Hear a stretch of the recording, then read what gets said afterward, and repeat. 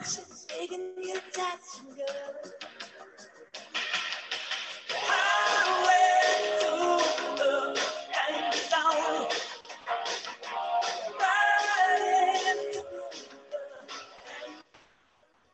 Oh, yes, we are on letter K as we go for our alphabet soup of music over here live, back in action, ready for the conference championships where only one team will win the chip out of four who believe that they're it. The Battle of the Bay, where on that day the Bucks or the Pack will go away while the other is here to stay. The Chiefs host the Bills, where the outcome will desire the strongest will. Both teams are coming in hot on a cold night, where they'll have to fight with all their might to see the glorious sight of that AFC trophy shining in that bright light. My friends, welcome back to the most unique and informative NFL show in the freaking Milky Way galaxy. It's the Third and Three podcast. My name is Jason Fearman, joined by the rest of the trifecta, starting with the first lady of NFL rants, Miss Tricky Nikki Gist. How are we doing today? I am good. Happy to be here with you guys. Again, fantastic opening. Oh, thank you. I appreciate that. I didn't want to make it as long as the last one, but, had to give a little something. Had to get a little creative over there. So thank you, my dear. And Damien, of course, our head coach, the guy who calls the plays, a hell of a freaking host himself, the real deal. What's up, D? What's going on, man? Just happy to be on the show. Ready to wipe away my tears from this weekend, so just ready to get it on. I know, man. Hey, listen, we're definitely going to take it easy on you today because I've been there. I know how it feels. So does Nikki. So it's not going to be like, it ain't going to be like that, bro. I promise. But hey, listen, I want to thank, if you guys didn't listen, Josh McKinney gave us an unbelievable shout out. He's the host of Four Quarters for opening a show, the best shout out Third and Three ever got. It was amazing. You guys got to listen to it. Four Quarters by Josh McKinney. He really had some amazing things to say about our show and gave us like the mother of all shout outs, really. So we've all been on his show separately and he's done a fantastic job. So just really appreciate you, Josh. That's a little separate shout out that he gave us. So why don't we give ours, actually? We have a couple that we want to give before we get into neighborhood news and all the good NFL action over here. So Nikki, you want to give yours? I do. Let me scroll to the top of my page. Shout out. This is my hometown shout out to Dave Finkelstein, friend of the show. Always got me in his Giants tweet list. Always tweeting out Giants trivia, Giants memories, Giants highlights. Just an all-around great sports account. You can follow him on Twitter at TheFanDog1. Did you say Finkelstein? Because I think that name is awesome. Yes. I love that. I love Finkelstein. It reminds me of Frankenstein or something like that, but Finkelstein actually rolls, man. I like that.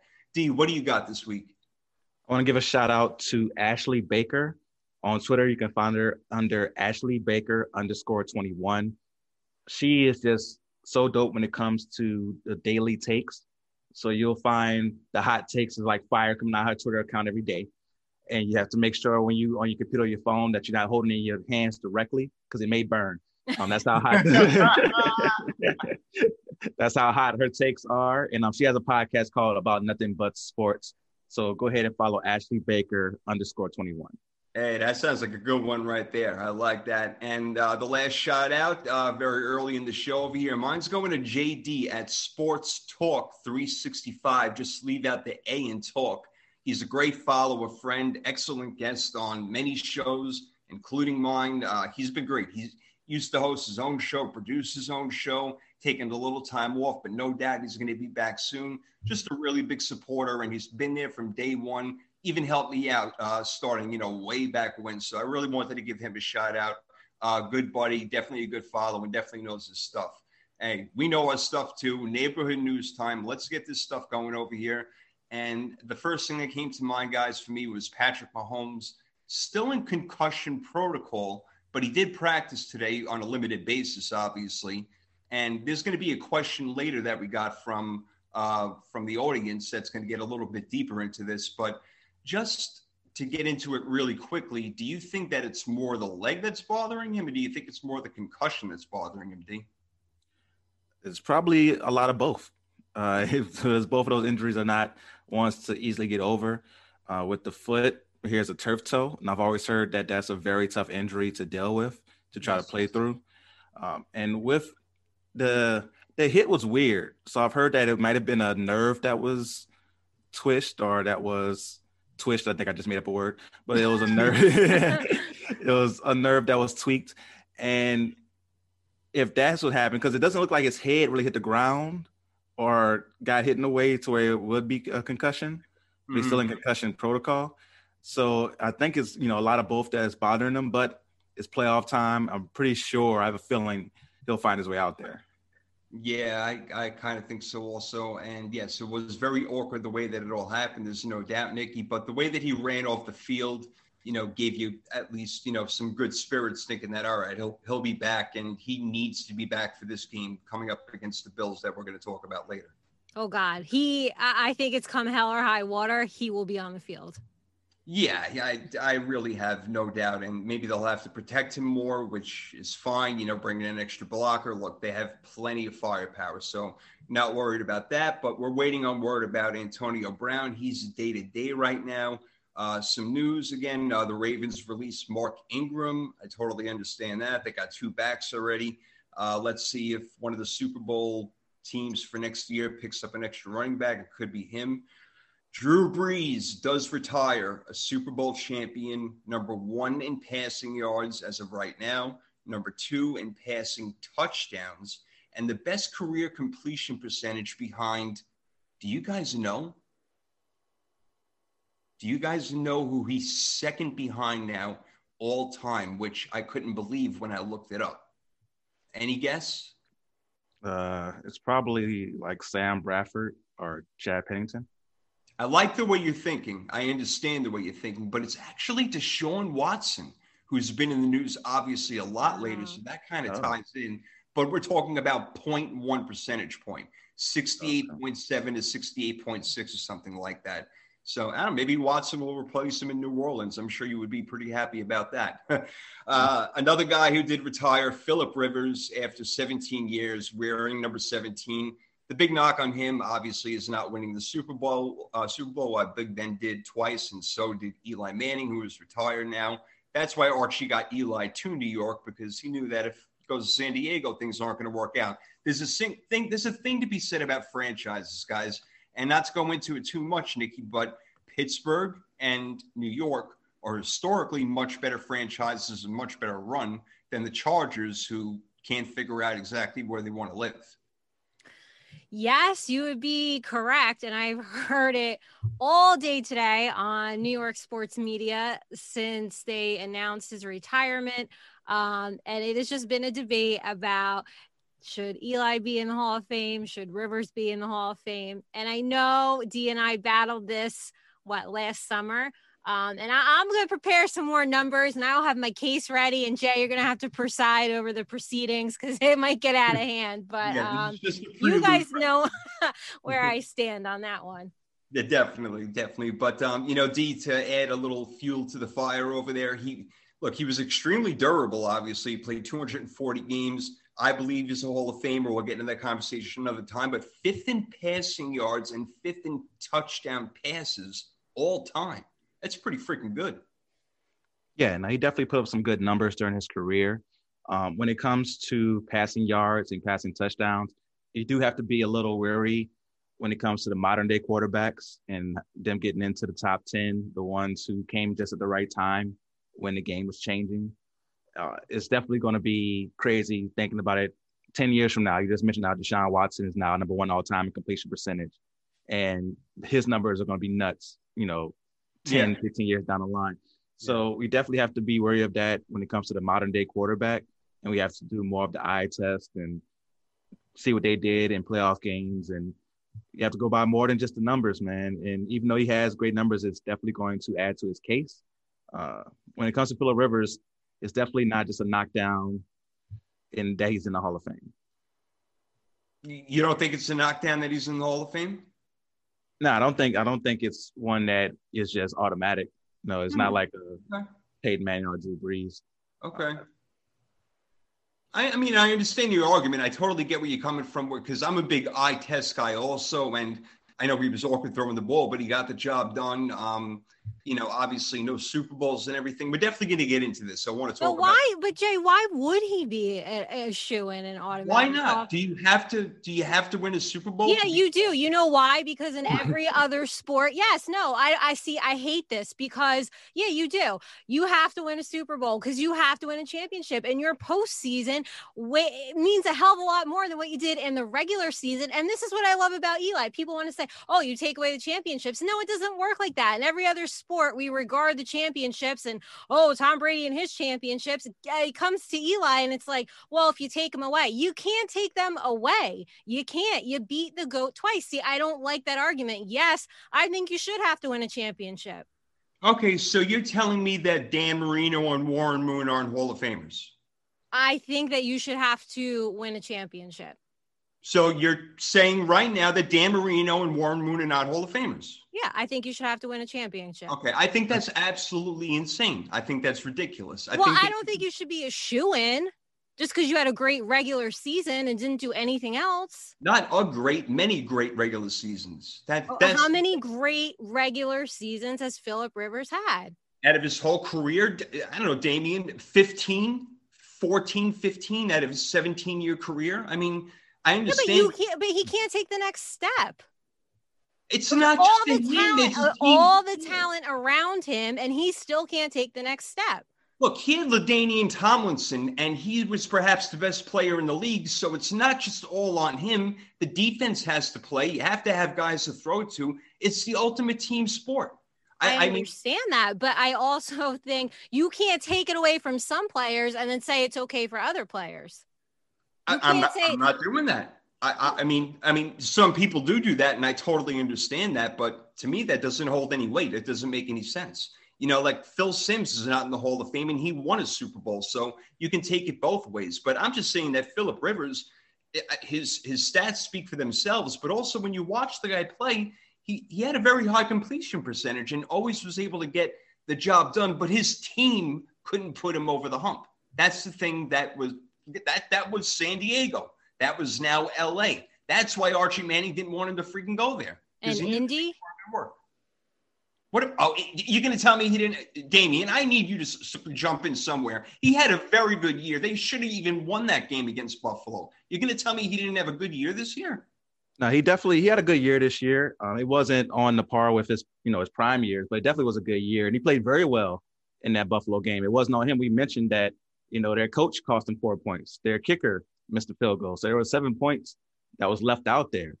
So it definitely wasn't on him this game in particular or this season.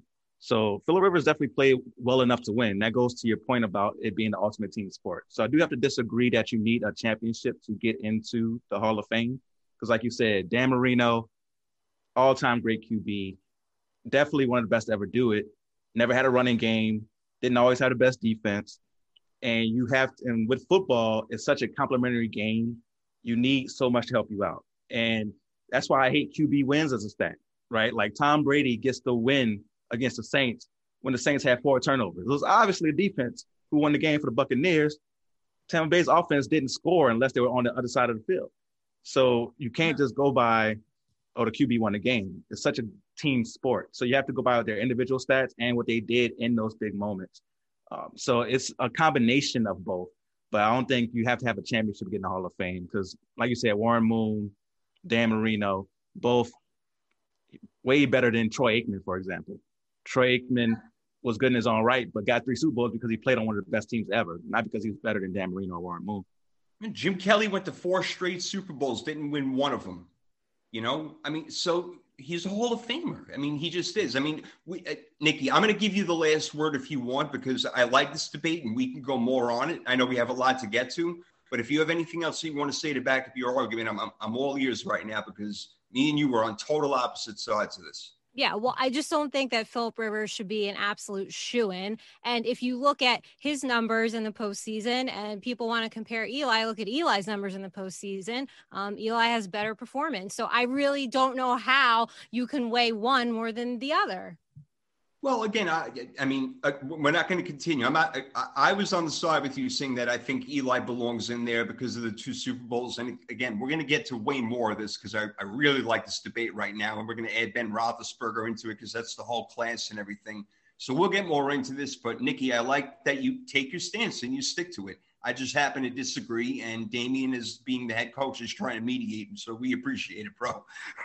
I'm just sitting back enjoying it. Normally, it's me and Nikki going at it when it comes to this. Yeah. So I was just sitting back enjoying the debate, and both you guys have great points and explain them very well. We'll definitely have more time, especially in the offseason. We'll have these debates, and I'm pretty sure me and Nikki will get into it about Eli. But it's something that there's a reason why it's such a heated debate when it comes to Phillip Rivers. Yes, I totally get that. So we're going to have more points, and we're definitely going to talk more about it. There's no doubt. So, Nikki, I'm glad that you brought it up, and I'm glad that you brought the fire. But the Lions did fire also somebody, and they made a hire. Damian, your Saints assistant head coach over there, Dan Campbell, got a 6-year deal just this morning. Big deal losing Dan Campbell for you, or easy to move on? Yeah, it's not one that, got to really attach to Dan Campbell. We didn't have him that long. I just know him as the jacked up guy on the sideline. Like every time I would see him, like, oh, damn, that dude spent some time in the gym. But it never was like, some guy, like if we lost our defense coordinator, for example, that would be one that I'd be like, he's been somebody who's been, the lead in front of a really good defense for some years now. With Dan Campbell, he was a tight ends coach, and our tight end was part of the reason we lost the game. So it's not something that is going to be looked upon fondly in the Dan Campbell time with the Saints. So for me, it's not a big loss. Honestly, I don't know what he's done that made him head coach material besides look the part. Yeah, right. But it's not like a big loss for us.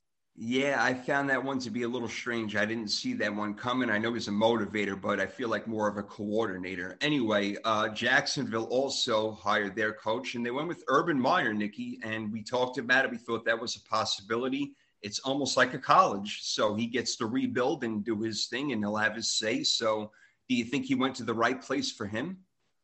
Yeah, I think so. I think he'll succeed there. Yeah, I think he will. Damian, again, close to Gainesville, only maybe 100 miles away or something like that to Jacksonville, getting a brand new quarterback, and really getting to step in and be the guy right away because they don't have a voice in that locker room. Yeah, it's definitely going to be interesting. Like he has an impeccable college record, but it's college, right? And so when you make that jump from college to NFL, not even college, from college to broadcaster to the NFL, it's definitely a big jump to coach grown-ass men, have a mortgage, who have things to do after practice, who don't want to hear your BS if you're not coming with them with the real. So it's going to be a challenge, but it's also this is what he likes to do. He likes to take on that challenge of rebuilding the program. But in the pros, it's different. You can't just say I'm at Ohio State. We have players going to the pros. All the high school players are going to come here, right? So it's definitely going to be a challenge. I'm very interested to see what happens.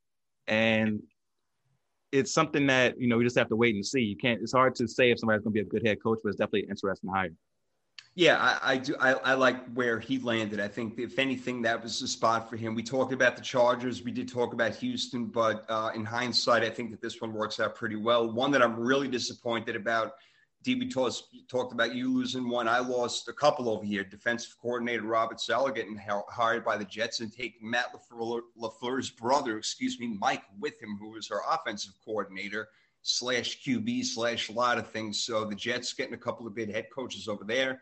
The Chargers made a defensive move in hiring Brandon Staley, who was the Rams defensive coordinator. We all know how well they did this year. So that seems to be like a pretty good move. The Falcons hire Arthur Smith, the former Titans offensive coordinator. We were hearing rumors about that.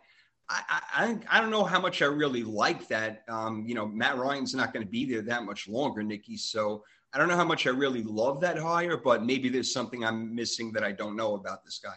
Well, I don't know anything about the guy, so I'm missing a lot.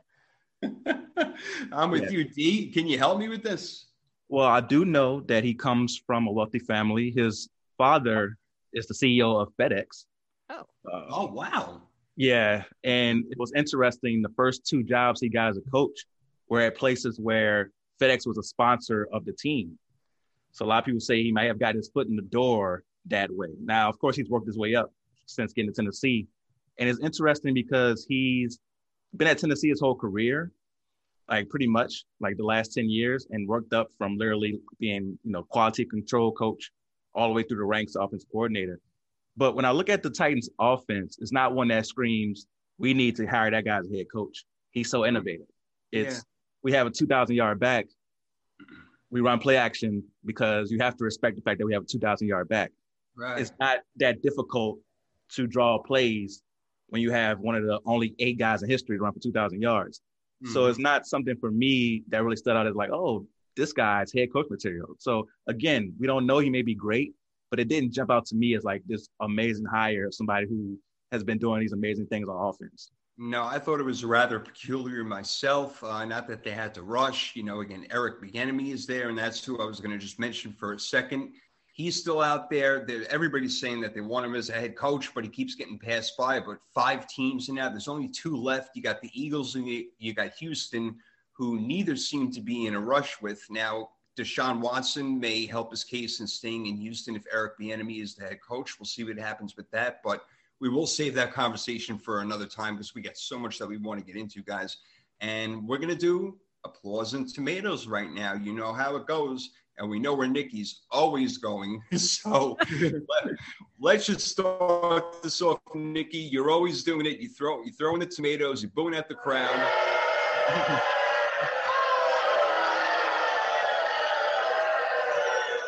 So let's get this thing going over here. Where are your tomatoes going this week? I'm throwing my tomatoes at the CBS marketing and social media team. Oh, this should be good.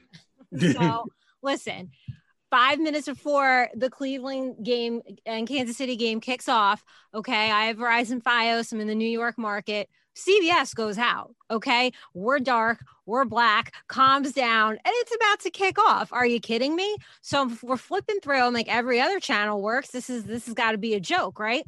So we're waiting. I go on Twitter. I noticed everybody else who's in the New York market's having a problem. So we're down on Fios, DirecTV, Comcast. I don't know what else anybody has around in the area, but all channels, all vehicles are down.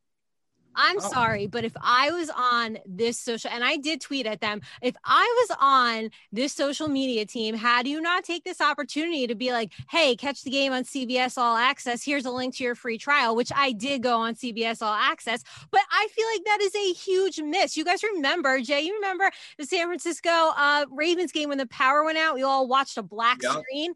And Oreo, I think it was Oreo. They jumped in there on Twitter and like things you can do in the dark, eat Oreos. And they blew up. Everybody wanted a friggin' Oreo cookie. To me, that's a missed opportunity, and whoever's head marketing social media should be freaking fired. Oh my God, that is fantastic. That's awesome. That reminds me of a story when none of us were alive back in 1970. The Jets were playing the Raiders. The Jets are the Jets playing the Cleveland Browns.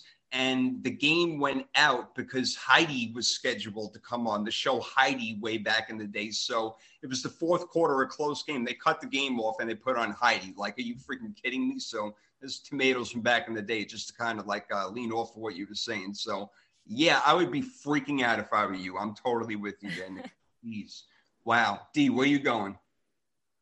I'm going to go with tomatoes as well.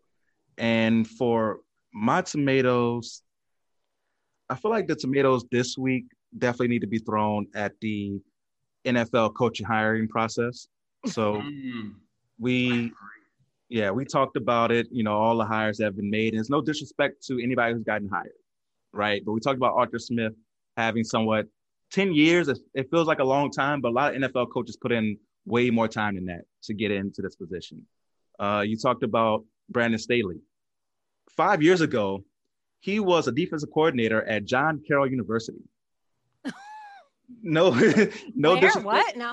Yeah, exactly. No disrespect to John Carroll University or John Madison, where he went the year after. But to go from that to head coach in 5 years, when we have so many minority candidates who are going through year after year and putting in 15, 20 years of work as assistant to try to get this opportunity just seems unfair. And like I said, Staley may be a great coach for the Chargers, maybe awesome. And he had the number one defense this year in the Rams. He also had one of the greatest football players of all time, Aaron Donald. Mm-hmm. He had Jalen Ramsey, who's on a trajectory to be a Hall of Fame cornerback. So you have to call the right plays, but you also have to have that talent on defense. And you did it for 1 year. Usually, if somebody's going to be a head coach on their defensive prowess, it's because they've been doing it for years upon years, and they have a track record of having top defenses. It seems like right now, the thing is to hire the young, hip guy, or it used to be the offensive mastermind. Eric Bieniemy is the offensive mastermind now, and it's not getting an opportunity. So for me, I had to throw that the NFL coach hiring process. All right, man, I can't blame you one bit. I was baffled by a couple of them right off the bat. I'm like, what? I'm like, I just really don't understand. You know, excuse me. I know that Robert Saleh is Lebanese, and that's not discounting anything. He is a minority, I understand. But in general, we are talking about Black people, African Americans who have been in the business, who have been coaching on the sideline for such a long time. So, bro, I'm with you all the way on that one. That's another one that bothers me and baffles me, and it will continue to until they start getting their you-know-what together. All right, I'll continue with the tomatoes over here before we do our round of applause, and that's going to go to the Browns coaching staff. I don't want to spend too much time on it because we're going to talk about the games. I know Jedrick Wills went out immediately. It was like the first or second play of the game, but I was very disappointed in them offensively and defensively. First of all, on defense, they were only showing 4 and only rushing 4. At times, you either have to, stack the line and still rush 4, but throw some confusion at the guy. You got to put more people at the line of scrimmage, try to confuse, yes, even Patrick Mahomes, who was at a point hobbling in that game. All right. You got to take advantage of things like that. Offensively, they ran the ball 6 times in the first half. Chubb was dropping passes. That's not the coach's fault, but I don't know what they were doing. They weren't taking advantage of the opportunities. And then, you know, even with the Chiefs having all these penalties, 3rd and 19, whatever it may be, they still overcame it. The Browns defense couldn't do anything to stop it. All right. And there's a certain play in that game that, of course, we're going to get to that may have changed the course of it. But the bottom line is that the Browns called a terrible game. You got Kareem Hunt and Nick Chubb, and you're going to rush 6 times in the first half. Give me a break. They didn't use him right. The defense didn't play right. They have to try to confuse Patrick Mahomes as impossible as that may be. They did nothing but put 4 guys on the line and blitzed maybe twice off the corners. So I think the coaching of the Browns was terrible that game, and they could have had a chance. I'm not saying they would have won, but they could have had a chance had the coaching staff put together a better game plan than what they did. So those are my tomatoes for the week. I was very disappointed to see that. But let's get into some happiness over here, guys. Maybe a little round of applause, get everybody going. Let's make this thing a happy thing.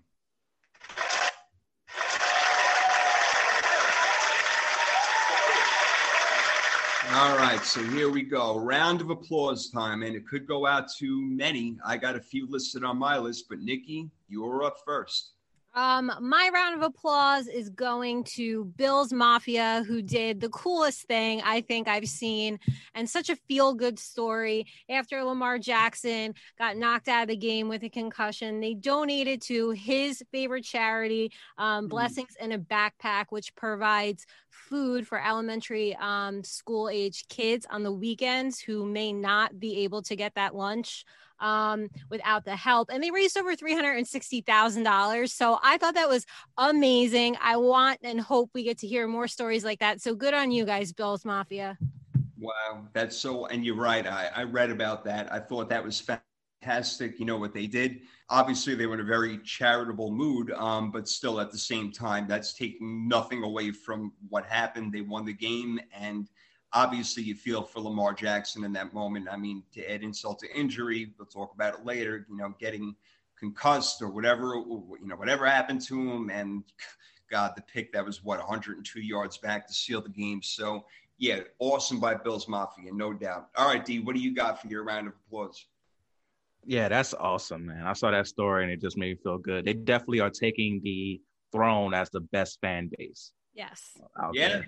yeah. Definitely have to give them that. For my round of applause, I'm gonna give it to Tony Romo. His call. Yes. Yeah, Thank you. I know. on the 4th and 1, where Kansas City decided to not only go for it, but pass the ball. Yeah. It was like, and his reaction let you know how crazy of a call that was and how gutsy of a call that was.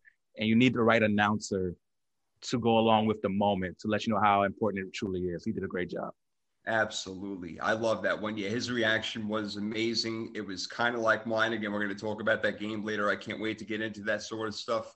I'm going to give my round of applause right now over here. I'm going to go with Leslie Frazier, Bills defensive coordinator. I could have gone with the Packers O-line for shutting down the Rams defensive line. Even without Aaron Donald, that's still very formative. But I'm going with Leslie Frazier's defense. 3 points by the Ravens. Like, are you freaking kidding me? So everything that he did was to make sure that Lamar Jackson couldn't do what he wanted to do. Then he couldn't throw the ball. The running game wasn't working well. Nothing good happened for that team. It was 3-3 at halftime. And then the Bills, they got their offensive touchdown. And then obviously, like what I just said, the big pick at the end to seal the deal and make it 17-3. Just all the way around, unbelievable defense by the Buffalo Bills that game, being ready for every single thing that Baltimore was going to throw at him. So Leslie Frazier, way to get your guys set and ready to roll. That was a fantastic win by them, despite it being, again, only 3-3 at halftime, and the Bills weren't shining on offense. But you know what? A win's a win, and their defense, again, stepped up and did their thing, guys. No, that's a really good call right there. Awesome game plan. It really was. It was a totally awesome game plan. And, you can really say the same thing about what – while we're doing a round of applause, before we jump into our next segment over here in the ranting recap, I wanted to get you guys' opinion about, we're going to break down the game, but everything was the Rams got this unbelievable defense. They're going to do this, that, the other thing. Can Davante Adams catch on Jalen Ramsey? Yeah, he got 9 grabs. We'll talk more about it. But also the most impressive thing to me, without David Bakhtiari, who was one of the top linemen in the league, one of the best left tackles, they were able to contain that defensive line, Nikki. And I was so shocked by it. And it gave Aaron Rodgers all day to smile back there and do what he had to do. And they had the game, and it was really a lock from basically halftime at least. Yeah, you know what? That was my second choice for a round of applause. That offensive line really showed up. So good on them. Totally. And you know what, Damian? Not just in the passing game, but the running game also. I don't want to skip ahead and talk about the whole game because I'm just really giving it to the offensive line right now. I just thought that was an incredible performance. No, it definitely was. Great performance by the O-line. Like you said, both passing and running the ball are helping to open the lanes for the running game against that defense, which is ranked number 1. So you have to give them all the credit in the world.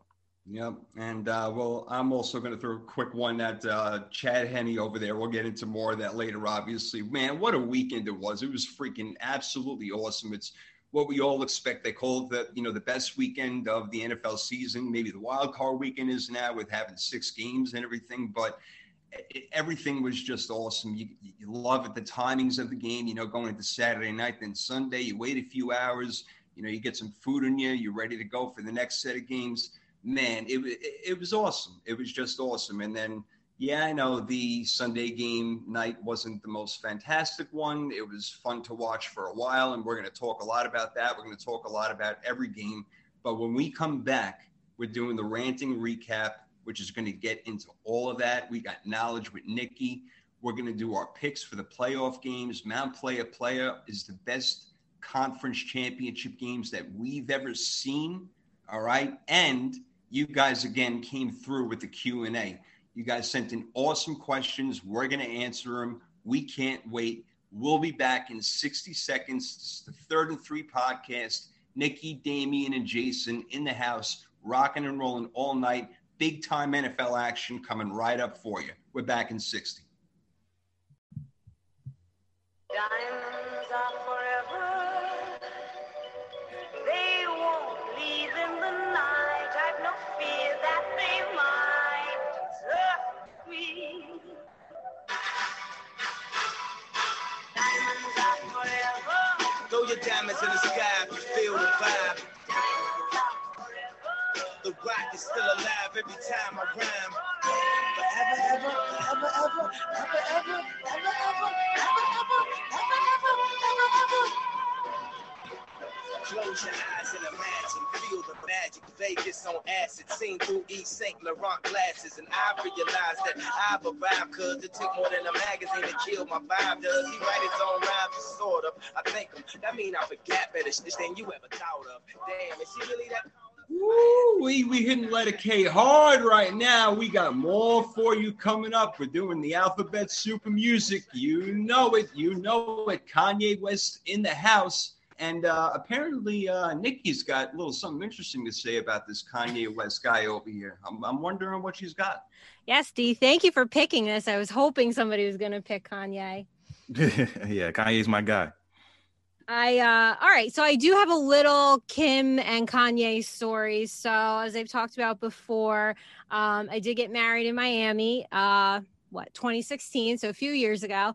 And I'm at my rehearsal dinner at Prime Italian.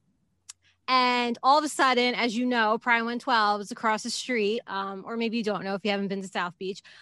So all of a sudden, I'm eating my meatball, enjoying that big ass meatball that they give you. And all you see is like, I don't know, a million friggin' camera lights flashing. And we're like, what is going on? So my sister gets up and she's just too curious. She's like, I have to see what's going on. Well, she runs across the street. My sister-in-law runs across the street. I'm like, what is going on? I get this text message. The Kardashians are filming. Get over here. I leave my parents and my family in the dust. Like I run across the street to Prime 112, right?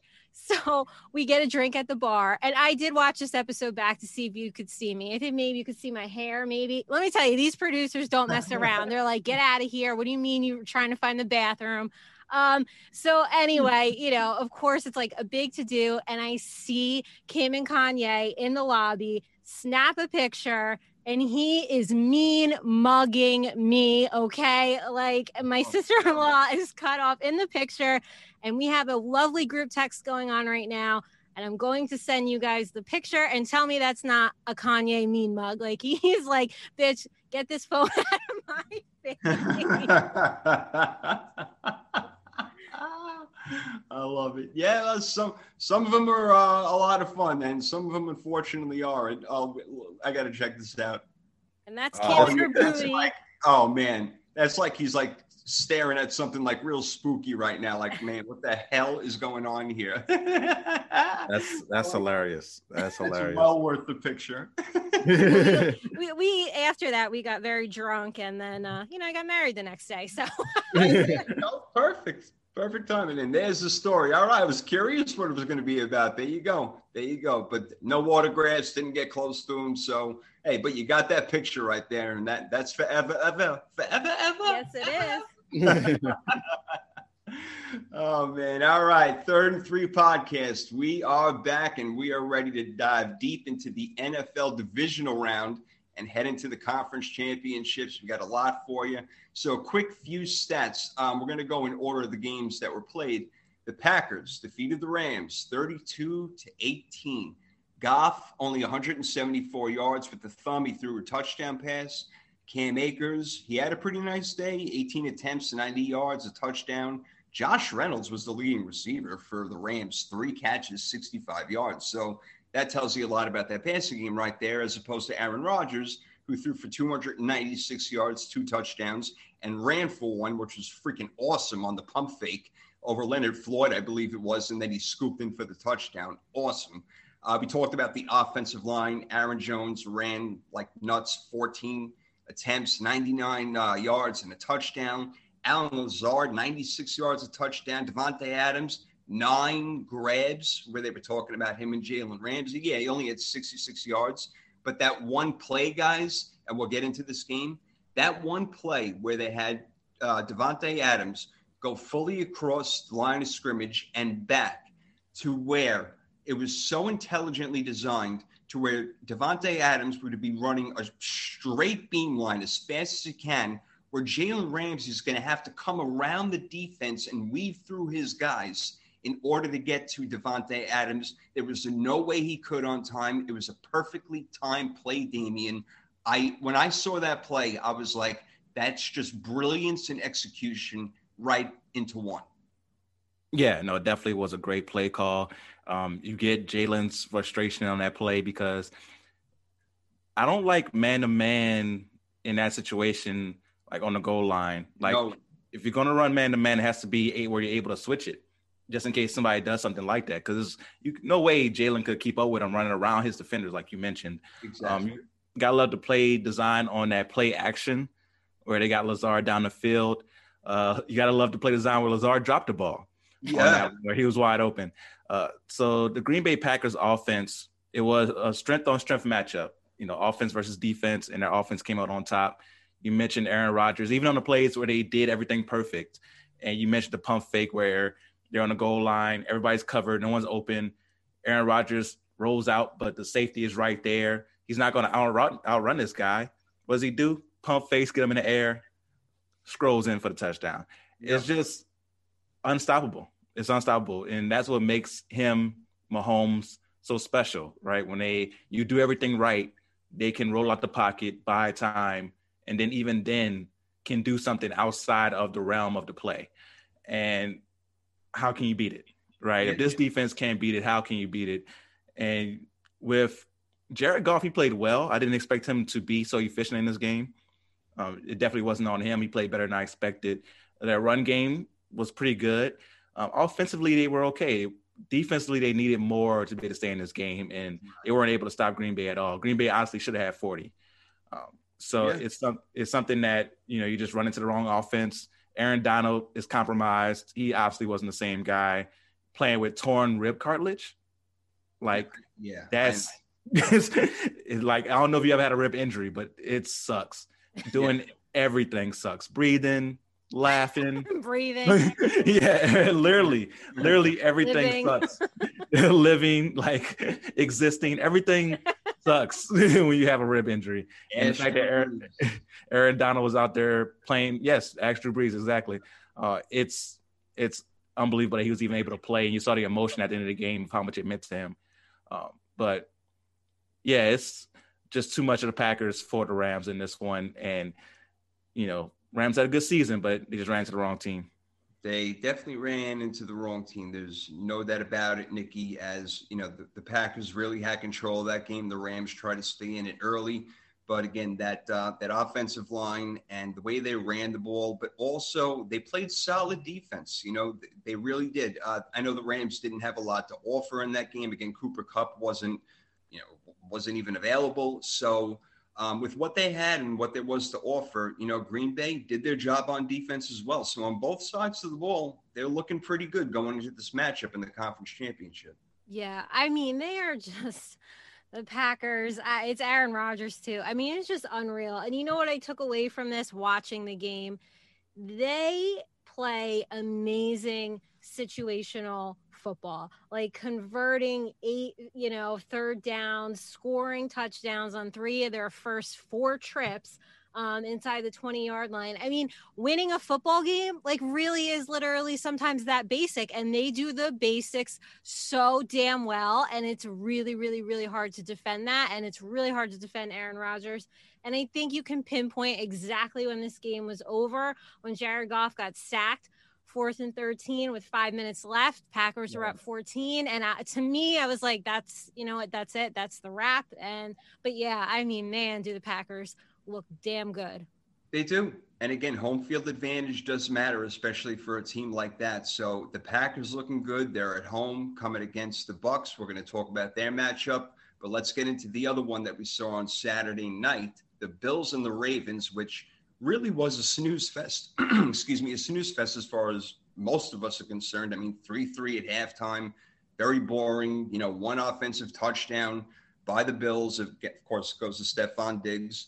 And then we know what happened at the end. But quick stats, Lamar Jackson, 162 yards, and obviously 1 very costly interception. Gus Edwards and J.K. Dobbins both had 42 yards rushing, so Bills did a good job there. And Marquise Brown was their leading receiver with 87 yards and 4 grabs. Josh Allen didn't have a Josh Allen day.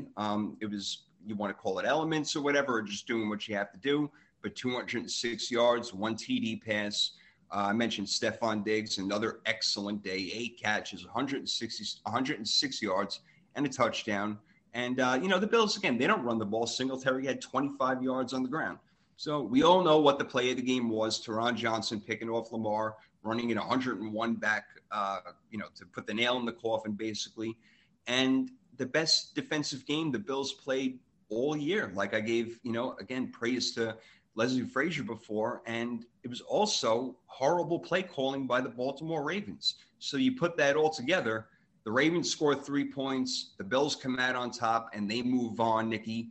So the better team did win, even though I did pick Baltimore. I thought that they would be on fire in the cold weather, but it didn't turn out that way. And the Bills just did what they had to do to win the game. Oh my God. And just like that, my Super Bowl predictions just went up in smoke. Like, oh man. Yeah, this was rough, especially in my house. You know what? Lamar Jackson has got to get the ball out faster. Do you guys agree? Of course. Like, he's hanging on to it. And then he does this, like, I don't know the technical term. So I'll give you the Nicky term. They just like hold on to it and he runs backwards and inevitably is going to get sacked or something. Can't always make the play. I hate the run backwards shit. Can you just stop? Like, just go down. I don't know. But now you're losing yardage. I really, Justin Tucker missing 2 field goals. And, I've said it a few times. The Ravens need a playmaker. It can't just be Lamar Jackson. Like, they don't have that receiver, just go up, get it, make a dynamic play. They don't have a Stephon Diggs. Like, they need that. I know Mark Andrews can be that sometimes, but they really need a playmaker. And Lamar Jackson, he's got to work on getting that ball out quicker. Yeah, you can't just have one playmaking receiver. I know Marquise Brown is definitely a good player, and he played well over the past 5-6 weeks.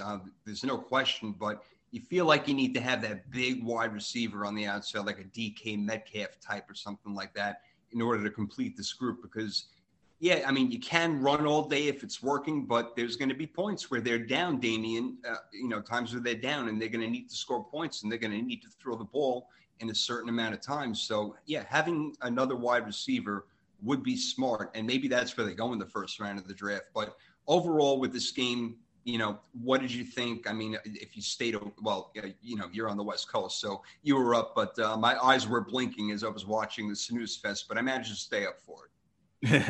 Yeah, even on the West Coast, it was a little hard to stay up for this one. It wasn't the most entertaining game. Like you mentioned, it was 1-3 at halftime. The Bills offense didn't do much either. It wasn't one of those games where I would usually text you guys the quantum leap. You didn't get that. No, this one wasn't a game where Josh Allen really showed that. In this one, the Lamar Jackson point that Nikki mentioned about him not getting rid of the ball, part of that is him holding on to the ball too long. Part of it is the lack of receivers. No one's getting open. So at that point, you're looking for somebody to get open. And with an athlete of his nature, climb up in the pocket and you can escape. But the Bills did a great job of making sure those running lanes weren't there either. That's why it was such a good point by Jason to give them the applause, because they did a good job of taking away both the running lanes for Lamar and not letting those wide receivers or tight ends get open. They definitely need a number 1 wide receiver. I don't know if there's in their spot in the draft, there'll be one there. It'll be way too late to get the kid out of Alabama who won the Heisman. Right.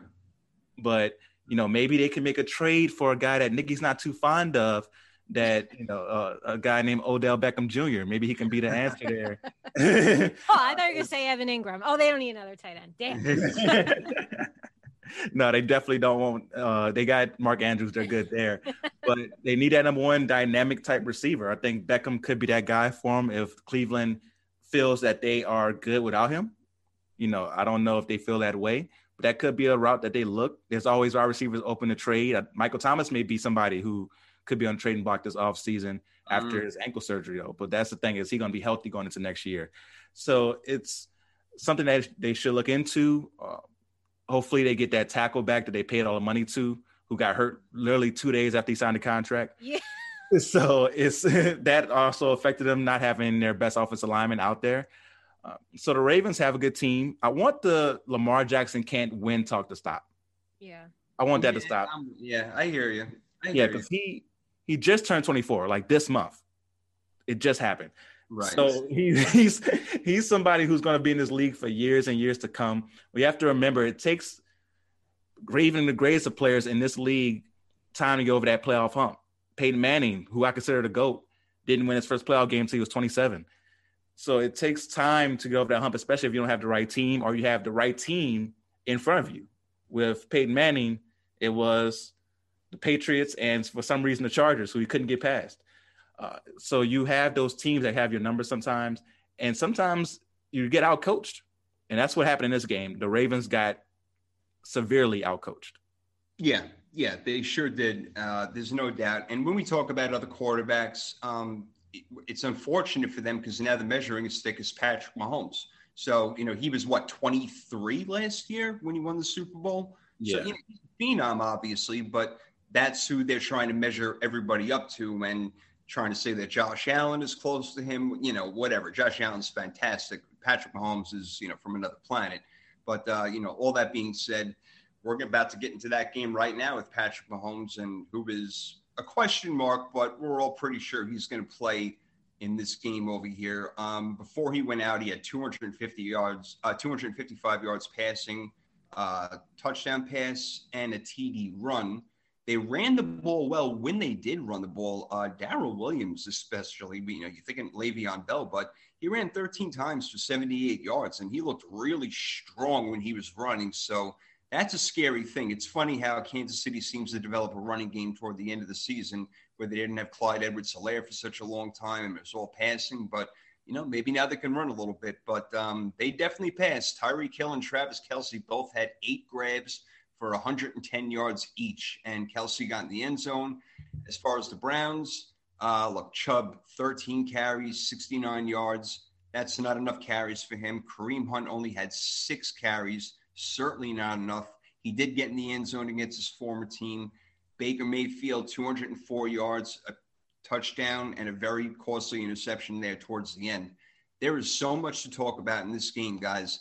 I talked about it a little bit earlier, the disappointment, from the Cleveland Browns really on both sides, only rushing 4 and really not running the ball enough and playing their game. So I think they got lost over there. I'm not sure what Stefanski was doing. I got other things to say about this game, but there was definitely a big-time play in there that we all got to talk about. Damien, I'm going to throw it to you, and if you want to go there, you go there, but there's plenty to talk about in this game.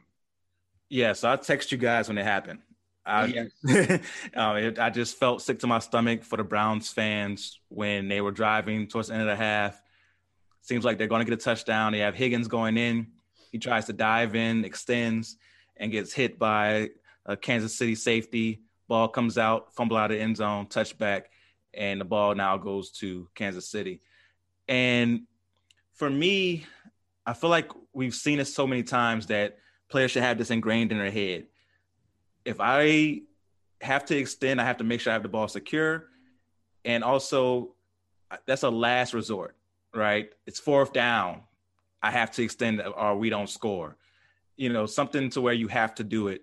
You just don't take that chance if you don't need to. They had enough time, too. They had more than enough time to get down there and run another play. They have an excellent run game. They can get 1 yard. They're not like, the Pittsburgh Steelers who would punt on 4th and 1 because they're scared to run the ball. Shots fired. So they definitely could have gotten to the end zone very easily there. That was a huge play, especially when you look at the fact that Patrick Mahomes got hurt. Right. So Patrick Mahomes gets hurt. If the score changed there from, it would have been, if I remember correctly, it would have been 16-10. Right. It switched to Kansas City getting the ball, not only getting the ball, but scoring a field goal. So it could have been 16-10 to 19-3 going into the half. Exactly. It was changed so much. It was such a huge play. And then the second half, Mahomes goes down, and you're thinking for sure, oh, man, the Browns got a chance. We could see a Browns-Bills AFC championship. This is crazy. And then we find out that anything is possible. Oh, damn. Nice one. Nice. So Chad Henne comes in, And Chad Henne threw the worst interception I've seen in playoff history. That interception was so bad. And it was like he just was throwing a punt. It was like, why are you doing that? There's no need for you to do that. But he makes up for it on a 3rd and 14, huge run, and gets him close enough to call that very ballsy 4th and 1 play where they decided to go for it there with the pass play, which is pretty much unstoppable. The rollout with Tyreek Hill, the fastest man on earth, doing a quick out route. How can you truly stop it? Because if you try to stop Tyreek Hill, then the quarterback has the free lane. I really feel like it's an unstoppable play. But you still have to have the balls to call it. And I joked on my podcast, I said, what's bigger, the United States of America or Andy Reid's balls? Because Andy Reid's balls. Balls of steel. It truly takes gonads of steel to call that play at that time, and you just have to respect it. You know, all props go to KC, but Browns definitely let one go. It had some opportunities there to win this game. Big interception by Baker Mayfield as well. You got to give Tyrann Mathieu credit on that play for reading it. But those opportunities, the interception and that fumble, were pretty much the difference in that game. Oh, absolutely. Absolutely. Yeah, you felt that Cleveland was coming back. I felt they were coming back. I'm like, they really may actually win this game, And yes, they got screwed with Higgins. And Nikki, I want to get your opinions on all these, but just to answer directly to Damian and then see where you fall on it. Rashard Higgins, look, I totally agree with you. Tuck the ball away, save it for another play, no question. But in that moment, this dude is thinking, I'm going to score a touchdown right here. I'm going to get up and I'm going to be the man. And that's in the moment, that's what he's thinking. I'm not, saying that he's right or whatever, but that's probably what he was thinking in that moment. Also on that play, it was Sorensen who I believe knocked the ball out, and it was helmet-to-helmet contact, which they totally missed. Otherwise, they would have had a first down regardless. And also that 4th and 1 play. And again, Nikki, I want you to answer all this, please. I mean, if it was Patrick Mahomes at the 50-yard line, I can probably understand it being up by 5, but it was Chad Henne. This guy's never thrown a pass in his 13 years in the NFL in the playoffs. And you have the guts, the balls of steel, like we said, to call that play. Everybody in the world, except for me and a few other people, maybe even you, Damian, the way you were thinking, I'm like, they're actually going to go for it. I didn't think they were going to throw the ball on one of those quick outs like that. I thought they were going to run it up the gut and they were going to get it. I actually thought they were going for it.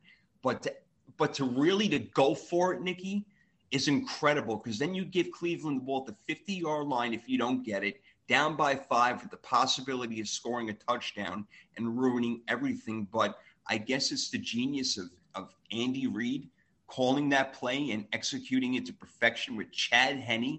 And then again, the Rashard Higgins play where he could have scored but did not tuck the ball away like D, and I agree he should have. But in the moment, it's really hard. So your thoughts on all that. D, you hit on so many great points over there. That was excellent. So, Nikki, I'd love to hear what you got to say about this. Yeah, no, I can't follow up after D. That was amazing. That was an amazing recap. I mean, no, you got to tuck the ball away. And you're right. You guys is probably thinking, yeah, I'm going to be the man. But you just listen, I don't play football. You just can't always. I don't know. It's hard to you feel like he's thinking ahead, and you can't do that. You kind of just got to take it for what it is in the moment. But that Andy Reid call, I mean, listen, I hated him when he was in the with the Eagles for a reason. That is the genius of Andy Reid. That is Andy Reid knowing his players, knowing what he has, who can execute what, believing in his team. And that is why he gets mad respect from his players. They will go over a cliff for this guy. And don't you just love to see a happy Andy Reid? Like, it is just the best. His pressers are the best. His locker room dance, I don't know if you guys saw it, was the best. This brings a smile to my face. And I definitely rewatched those highlights last night. I think everybody loves him because he looks like Santa Claus in a way. Just this big jolly guy. It's like, how could you not love him? But I want to say one more thing. D, I think Tyrann Mathieu was the defensive player of the year. This guy has been all over the field all season long, and he keeps doing it in the playoffs. I have to give him a ton of credit. Oh, okay. That's a hot take. I know most people have given it to Aaron Donald. Tyrann Mathieu definitely is great. You know, Honey Badger right there, LSU. I knew he was going to be a great player then. And for him, like you said, all over the place, running, he's stopping the run in the passing lanes, knows exactly where to be. And he almost had another interception when it bounced off of Jarvis Landry. Right. Would have been a pick six. And what the hell was Jarvis Landry doing? He drops the ball and he's like, oh, well, let it fall into his hands. If it happens, I'm not going anywhere. I was pissed at him during that. I did not like that at all. Yeah, it definitely seemed like he should have had more urgency on that one. You definitely got to try to knock the ball down because the way he turned, Tyrann Mathieu was gone. Like if he caught the ball, he was gone for 6. Yep. So, and another thing that you mentioned was their lack of running the ball. Their identity is running the ball. Yes. Understand that Baker Mayfield, has improved and you trust him, but your identity is running the ball. You have 2 excellent backs. Run the football. Don't try to play Kansas City's game with Kansas City. No, you can't do that. The way you have a chance in this game is by running the football. And yeah, like you said, in the first half, they definitely didn't do it enough at all, but still had a chance to be in the game if it wasn't for the Higgins fumble. So they had opportunities they let slip away from them. You got to, capitalize. They capitalized on the Henne interception, but it took so long on that drive. If I remember correctly, it was like 18 plays, something crazy like that. It was just so methodical. And I guess you take the touchdown, but it took so much time that by the time the other opportunity came around, they had to rush it. Right. So it's little things like that, man, that really make the difference. Absolutely. That's where timeouts come into play, certain things like that. That's why you can't make mistakes early in, the third quarter or whatever it may be. Timeouts are very valuable. They really are. And let me ask you, one more question about this game or the rule in general. Would you guys change the rule or do you like it the way it is? Where Rashard Higgins had the ball, he fumbled it out of the end zone, and the other team gets the ball for a touchback. It's been like that, since God created football.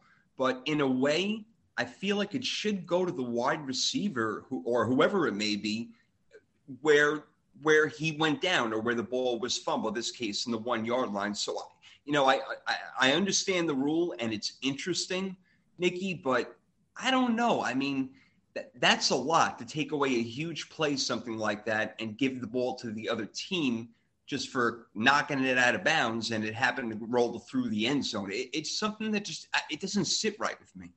Yeah, it's like a really big consequence, isn't it? When it's your team, like, this is the biggest bullshit call ever. And right. On the other side, you're like, yeah, I love this rule. No, I'm with you. I don't know what the answer would be, but yeah, there is something about it that you're just kind of like, damn, that's like a lot to take away, right? It is a lot. Yeah. Right, Damien? Like I can remember Champ Bailey running down Ben Watson. The other way. Ben Watson running down Champ Bailey and other plays that we've seen go through the end zone, like Don Beebe in the Super Bowl against Leon Lett and the Cowboys and stuff. So I don't know. What do you think here, man? Yeah, no, I agree with you. It is kind of weird because if that ball goes out at the 1, they get to keep it. Right. So, yeah, it doesn't really make sense that if it goes out the end zone, it's a touchback for the other team. Maybe it should be back to the 20 for the team who had the ball. You shouldn't get rewarded just because you got lucky that the ball went out the end zone by getting the ball back. Maybe it's like, okay, the ball went out the end zone. Well, it'll be a quote unquote touchback. You got to go to the 20-yard line, but you still have possession of the ball. I would even take that. That's fair. I think really anything but giving it to the other team in that kind of situation just doesn't work. It doesn't work. It just, again, you have an oblong, weird ball shape that bounces all sorts of different ways, and you have 700-pound men who can't even squash on the damn thing, and it rolls out of the end zone. I mean, it's just the way the ball bounces. So I guess it's a game of inches, as they call it. Gosh. In for commissioner. Campaign going. Let's go. Oh, man. Well, speaking of Damien, we have to get to his team right now. This will be the last part of the ranting recap where we go over it. Damien, the floor is going to be yours for the most part. Well, I'll just give a few stats over here. Breeze, obviously not his greatest game. We all know that he's dealing with injuries and father time and all that, whatever. 19 for 34, 134 yards, a touchdown passing, and a QB sneak, but 3 interceptions, very un-Drew Brees-like. Jameis Winston was another one with a touchdown pass for 56 yards. They executed the play that Chicago couldn't the week before, so that was so ironic and hysterical. I loved it. Kamara ran for 85 yards without Latavius Murray. Traquan Smith was your guy, whether you're talking about special teams. He had 2 grabs for 85 yards, touchdown, 2 touchdowns as a matter of fact. But where was Michael Thomas? He was invisible that game. Brady didn't have a wonderful game. He was 18 of 33, 199 yards. He did have 2 touchdown passes and a QB sneak himself. Fournette and Jones had 63 and 62 yards on the ground, respectively. They ran the ball 30 times. And if you want play action to work, you run the ball 30 times. And Cameron Brate ended up being the leading wide receiver with 50 yards. So Brady was really checking down and throwing to his tight ends all day because his receivers were not getting the job done. Antonio Brown was out. Curtis Godwin, like you mentioned last week, couldn't catch a cold. Mike Evans getting frustrated, even though he did have that 1 touchdown. There's more for me to say on this, but I got to hear from you guys. Nikki, give me a quick synopsis from you, and then Damian. I know that your eyes were glued to every second of this game, as were all of ours, but it's your team, so we're going to go to you last. So, Nikki, all those stats being said and the way that the game played out, we talked about Bruce Arians being back to his old ways, risk it, no biscuit type of thing, but then things started to change around for Tampa offensively, didn't it? It did. I know. And I'm so heartbroken for you. I'm heartbroken for myself because I picked the Saints. I'm heartbroken for Drew Brees because you hate to see the greats go out like that. And I am sure if he could take that game back, he would. I just want to add one little stat, and then really this should be Damian's, thing here, of course. Yep. That Tampa Bay defense came to play. They forced 4 turnovers, right, including 3 Drew Brees interceptions. And here's just a little fun fact. Each of the team's takeaways belong to someone under 25. So Sean Murphy Bunting's 23, Devin White is 24, Mike Edwards 24, Winfield is 22. So my point is, this is a young, hungry group. And just as a fan of the sport, I love to see these young kids come up and start to emerge. But D, this is obviously, you take it away. Go for it, man. It's a great point that you pointed out, Nikki, there with their defense. Their defense played great, and it's going to be great for years to come if they're able to re-sign those guys. For me, there was a lot of just key moments that stick out. First one, our defense comes out on fire, forces a 3 and out. We get a punt. Deontay Harris takes it back to the 20-yard line. We're on the opponent's 20-yard line. We settle for a field goal. It was a great effort by Michael Thomas to try to catch that ball. His knee just came down out of bounds. It would have been a crazy one-hand catch if his knee would have came down in bounds for that touchdown catch, but you settle for a field goal there. Key point. Then we have another Deontay Harris great punt return that was brought back on a very, very touchy block in the back call that easily. So right there, you're looking at 14-0 very easily, and that can change the whole complexion of the game. And the first Drew Brees interception was so bad. It was so bad. When Michael Thomas isn't open at all, you don't even throw it high enough to give Michael Thomas a chance to get it. And, they get it brought down to the 3-yard line, which gets Michael Evans or his 1 catch for 1 touchdown. And it was just the turnovers that killed us, man. The one that I really think was the killer was the Jared Cook fumble. We're driving down the field. We're up 20-13 at this point, driving down the field. And he catches the ball for a first down and is carrying the ball like it's groceries on the second trip because he didn't want to make it. And I'm like, hold the ball on tight, man. I saw it coming. I saw it coming as he was holding the ball so loosely. I'm like, first of all, you're not that fast. The guy's going to catch up to you. Hold the ball, get the first down, go down. And he just didn't do it. That fumble really changed everything because if we drive down the field, even if we get a field goal, we go up 23-13. Their offense did not score a touchdown without a turnover. So anytime they scored a touchdown, it was off of a turnover by us, and they started on our side of the field. Right. Anytime they started a possession on Tampa Bay side of the field, they either punted or settled for a field goal. So our defense did a great job when it wasn't put in a very bad position by our offense. The last interception was off of Jared Cook's hands. So it really came down to Drew Brees and Jared Cook in those turnovers. That's what cost us the game. Like you mentioned, Tom Brady wasn't great. They did run the ball a lot, but it wasn't like their running game was dominant. They had some big runs towards the end of the game when our defense was exhausted, but it wasn't like they were killing us. Leonard Fournette in the passing game was a big thing. We're missing Quan Alexander, our excellent linebacker, who really turned our defense into the top defense in the league when he came in. He tore his Achilles, so he was out there with Alex Anzalone, who's good, but not Quan Alexander. And you saw that when Leonard Fournette was out there getting, he's not normally the guy you think of as a receiving back, but he was out there doing big things and got a touchdown. So it's definitely very painful to lose in that way. But at least it wasn't the no call in NOLA or a Minnesota Miracle. This one was just us not playing well. It wasn't anything crazy. Today being the anniversary of the no call in NOLA, I had some a-hole send me the video. You remember this? So Don't you hate trolls? Yeah. So it definitely was a painful loss, but we had opportunities, and now we have to look to the future and see what we do from there, because we have a very interesting offseason coming up. Yes, definitely a very, very interesting offseason coming up. Like you said, Drew Brees retiring. I wish in a way, he could have gone out, like John Elway and some of the others, riding, the horse into the sunset and all that and everything, because he deserves it. But there's nothing to take away from Drew Brees and what he's done for this franchise, really rejuvenating them completely from the bottom up. So I give him all the credit in the world. I wish him all the best. We're going to be hearing him apparently on CBS next year or whatever it is. So, tough game. The New Orleans Saints looks like they controlled the first half for the most part. They even scored the first touchdown coming out of the half.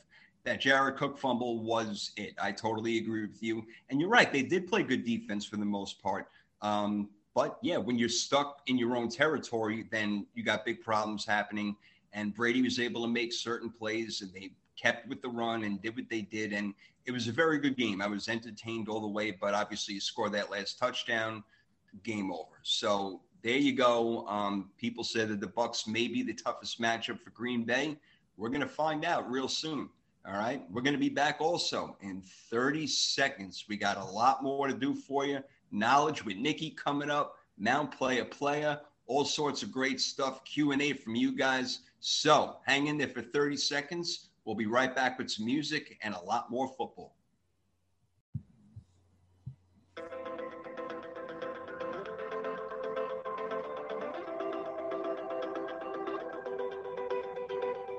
You know the bed feels warmer, sleeping here alone. You know I dream in color and do the things I want.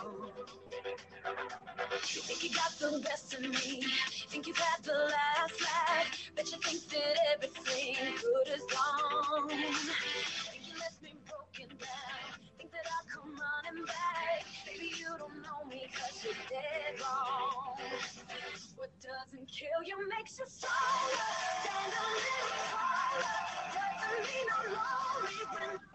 All right. Continuing the alphabet action as we're on letter K today and keeping it rolling through the 3rd and 3 podcast. Ready to rock and roll, keeping it going. We got Damian Adams. We got Nikki Giss, who's about to get tricky on Knowledge with Nikki, and me, Jason Fearman. 3rd and 3 podcast family gave our shout outs earlier. We love you guys. We appreciate it. I wanted to mention one thing real quick to you guys. Before we get into Knowledge with Nikki, I did put a poll up today for where the best landing spot for Deshaun Watson, if he is in fact traded, and most likely and realistic. So I put up Jets, Bears, 49ers, and then I threw a weird one in there, the Vikings, who came to mind who would definitely be an upgrade over Kirk Cousins. But overall, the Jets blew it away with 51.5% of the vote. I was kind of shocked. I thought I may see more Bears, more Niners, but the Jets got more than 0.5% of the vote over there. So I don't know if it's a lot of New Yorkers, Nikki, going on over there by the tri-state area, or if Deshaun Watson may be just the best fit for the Jets. We'll see. I kind of highly doubt it. But what do you guys think out of those 4 teams? Which would be the best, Damien? I have to go with San Francisco. That's a team that's right now ready to win. If you add Deshaun Watson, they made it to Super Bowl with Jimmy G. So if you add Deshaun Watson to that mix with a healthy team, of course, is the main thing.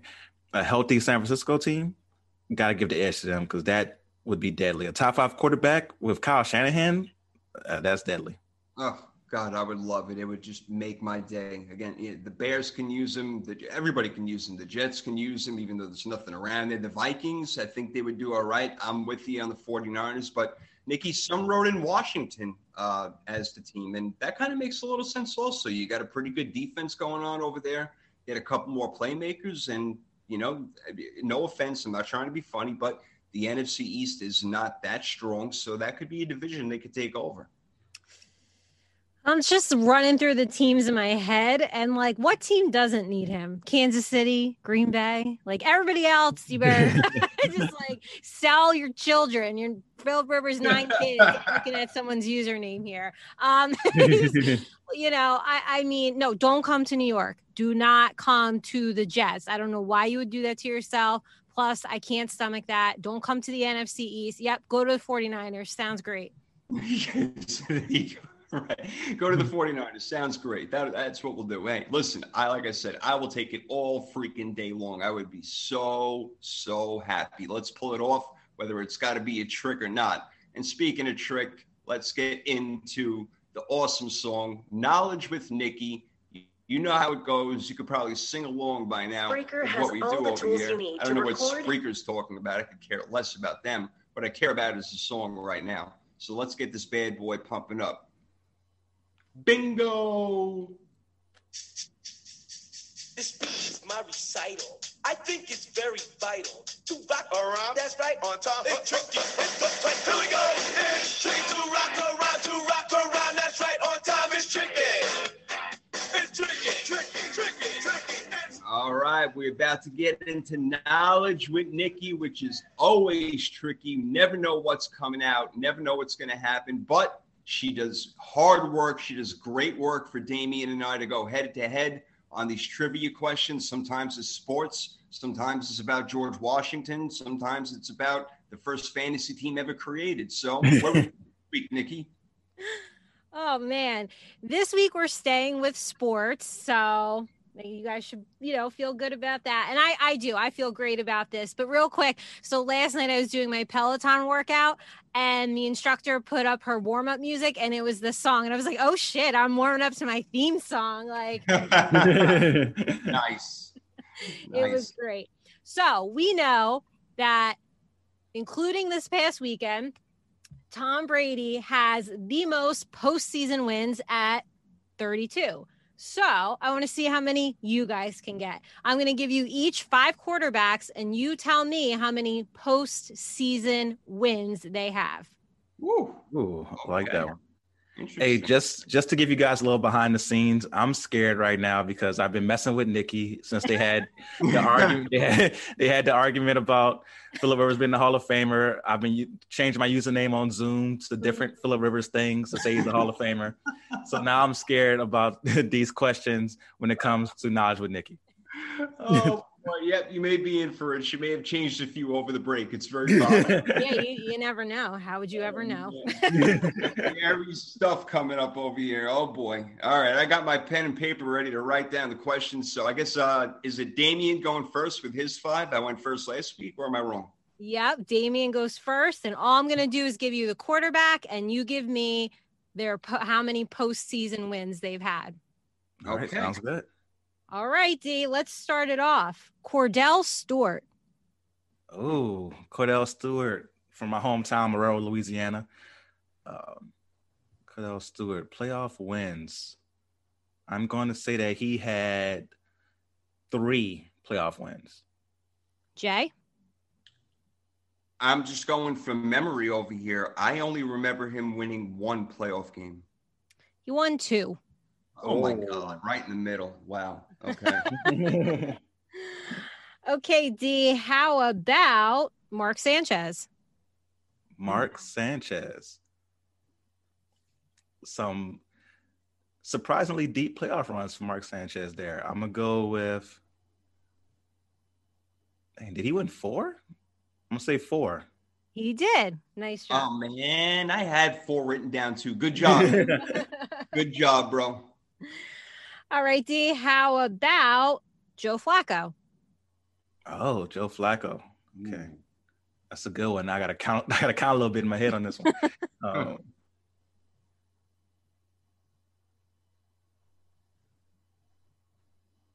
I'm going to say 8 for Joe Flacco. Jay? I was going to say 7. 10.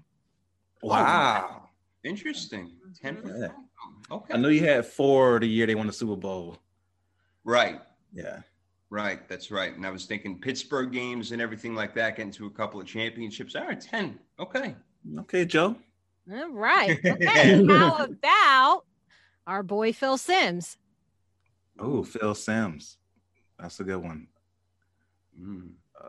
I'm going to say that Phil Simms had 5 playoff wins. Jay? Okay. Just trying to go through my head with 86. Yeah.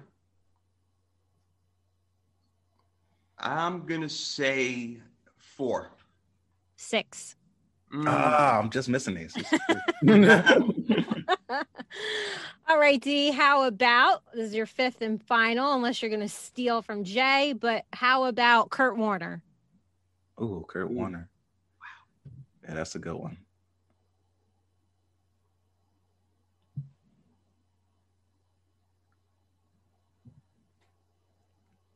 I'm going to say that Kurt Warner had 9 playoff wins. Yes. Son of a gun. Look at you go, Nice boy. job. There you Okay. go. Yes. Good job. Very nice, D. Well done, my friend. All right. Watch Jason get all 5. Yeah, I know, right?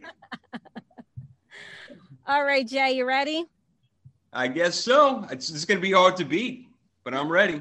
All right. How about Ron Jaworski? Oh, that's a good one. Of course, she has to go back to freaking 1800s for me, but all right. Not all of them. All right, Jaws. I know they went to a Super Bowl. They didn't win it. So I know of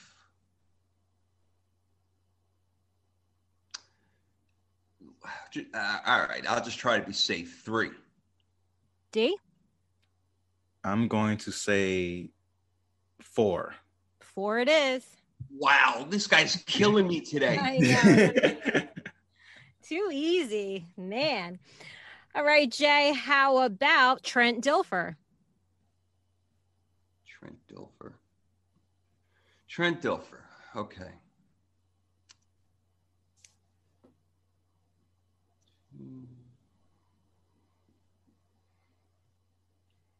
Ooh, I'm going to go with son of a gun. 2. D? Shit. I can't remember if that Ravens team was a wild card or not that year. He got carried to a Super Bowl. Yeah, he did. So I'm going to say 4. 5. Ah. All right, Jay, how about Ken Stabler? Why do you keep giving me this? Because you guys are too good. I got to keep you on your toes. I thought you had it out for D today. Not all right. Fine. You battled me earlier. No, I'm just kidding. That's true. We did go at it. Ken Stabler. All love. Good old lefty. Number 12. Is that enough? Nope. No, I'm just kidding. Wow. All those battles with Pittsburgh. I'm going to say that Stabler won 5. Damien? Damn it. I'm going to say Ken Stabler. I'm going to say 4. 7. Oh. I had a feeling it was hard. Shoot. Oh, man. The best I could do is tie right now. All right, Jay. 2 left. 2 left. Come on, Jay. Come on, Jay. Donovan McNabb.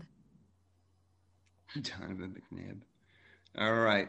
So basically the early 2000s for the most part, but more than that. Okay. Here we go.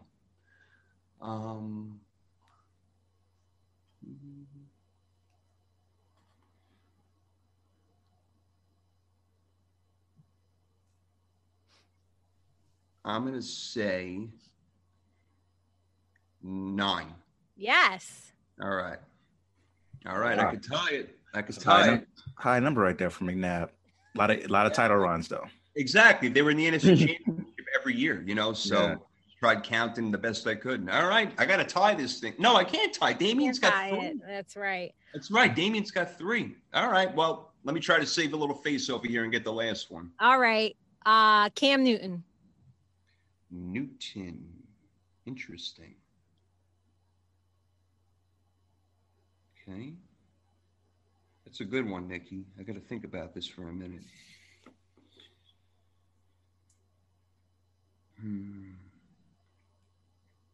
Is it as simple as that? I'm going to say 2. D. Oh. I'm going to say 3. It is 3. Of course, Nice. it's always one more. job. Like this guy's fucking playing Price is Right over here. $1. All right. Get at no. Good job, D. No, because I remember the Super Bowl year, and they had that crazy year they went 7-8-1. Oh, that's a very good memory then. Oh, nice. That's right. Nice job. So we end the day 4-1. Yeah, D, you kicked my butt, man. Good for you, bro. Good for you. You and your $1 Bob Barker. I know he's like 5. I'm totally playing, man. Well done. All right, this week goes to you, Damien. The real deal. Thank you, sir. Thank you, sir. Round of applause. Well done. Good job. Excellent. I love these questions, Nikki. This was good. Yeah. Okay. Yeah, I was expecting some conference championship questions, but I know you can never know what to expect when it comes to knowledge with Nikki. So you just let the brain go and see what happens right there. That's it. All right, so well done. Love it. Love it. Knowledge with Nikki is a staple on 3rd and 3 podcast, as is Mount Player. And this time, speaking of conference championships, we're going to do our best conference championships that we've seen, that we love, that we know, whatever it may be. We can go any direction that we want. I wrote down just one extra because I have a feeling I know where some of you guys are going. I don't know for sure, but let's start it out. Ladies first. Nikki, after that great performance of Knowledge with Nikki, even though I should give it to Damien for kicking my butt on the thing. Ladies first. What do you got for your number 4? So my number 4 is the 2015 AFC Championship, Brady versus Manning, or as we like to all call it, the final chapter. I put this game on here because I feel like, one, out of respect for the game and what those 2 quarterbacks have meant to the game and how they've shaped the league alone, and that it was just kind of fitting for where we're at today with, the next crop of quarterbacks retiring. But, no, I don't think Manning was at, his peak by any means, but he still managed to surprise the Patriots. 2 touchdown passes to Owen Daniels, gives the Broncos a 14-6 lead. That, as we remember, that day belonged to the defense. Von Miller had a goddamn field day that day. Sacked Brady 2.5 times, picking him off. Basically just took the game over. And as we've seen it so many times before, under 2 minutes, here we go. Brady to Gronk, 4-yard touchdown, 12 seconds left, 2-point conversion, not so much. Brady gets intercepted. Manning ends up riding off into the sunset, Super Bowl 50 win. But I just thought it was fitting for where we're at today in the league. And I feel like they definitely should be on someone's list. No, I like that a lot. Yeah, I got no problem with that whatsoever. It makes sense. You're talking about 2 legends last time that they played each other and everything. Why wouldn't that be on the list? So well done right there. Got no problem with that one. Not for 1 second. Excellent. All right, D, how about your 4? My number 4, I'm actually going to say something nice about the Atlanta Falcons. I threw them off a little bit when I said that, but I have to give them their credit. In the 1998 NFC Championship game, when they defeated the Minnesota Vikings, that was probably arguably one of the best teams to not win a championship, the 98 Vikings. And Atlanta played a hell of a game, defeating them 30-27. Chris Chandler, a name you probably haven't heard in a very long time. He went 27 for 43, 340 yards, 3 touchdowns in that one. Tony Martin, another name you probably haven't heard in a long time. 5 receptions for 129 yards for Atlanta in that game. Also had 73 yards receiving from Terrence Mathis in this game. And for Minnesota, they just didn't have that same type of explosion that they had all season, right? You had Randy Moss, who had just been running past everybody that whole year. He had 75 yards receiving, 1 touchdown on 6 catches, but it came on 13 targets.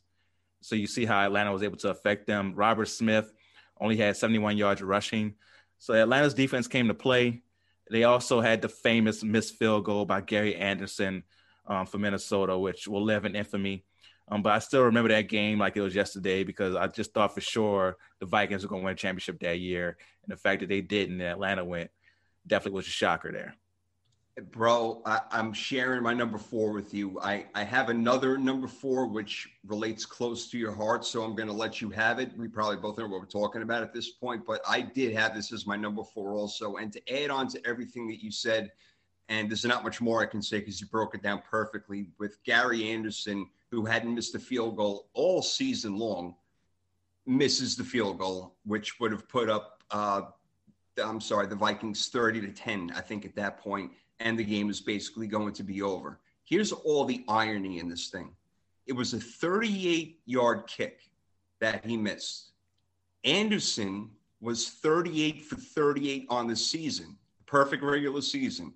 All right, not in the postseason where he missed that field goal, like I said, in crucial time. So Falcons quarterback, like you said, Chris Chandler drove Atlanta down the field, hooked up a Terrence Mathis. It was a 16-yard touchdown. And in overtime, both teams got the ball. They both had to punt, but eventually the Falcons got into field goal range with an attempt to go to their first Super Bowl. Another legendary kicker named Anderson, Morton Anderson this time, came out for the try.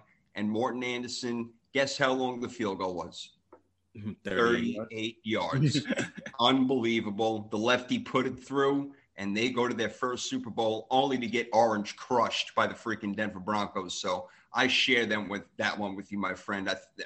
I remember it like it was yesterday, too. I was on the edge of my seat, and I still can't believe that the 15-1 Vikings lost to the Falcons team, who I despised for beating the 49ers in the divisional round that year. They killed us. So I was rooting very hard against Atlanta and not happy that they won.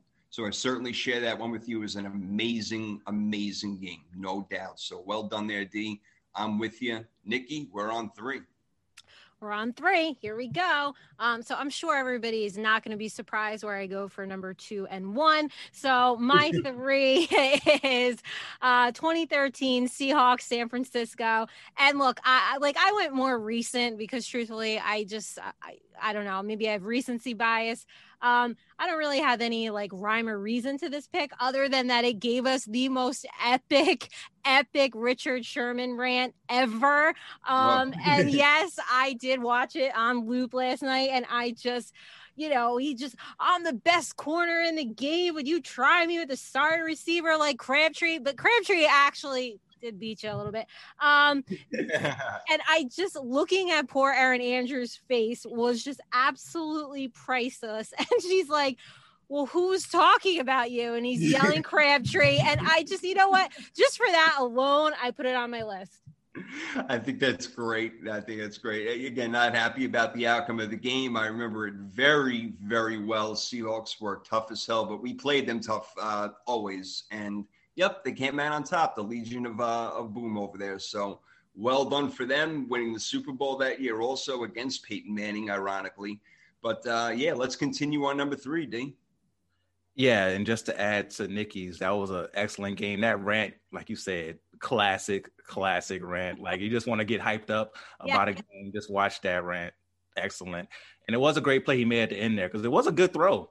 Like Crabtree beat him by a couple of yards, but he was able to make that comeback and, get there to block the ball away. So, yeah, it was a great game.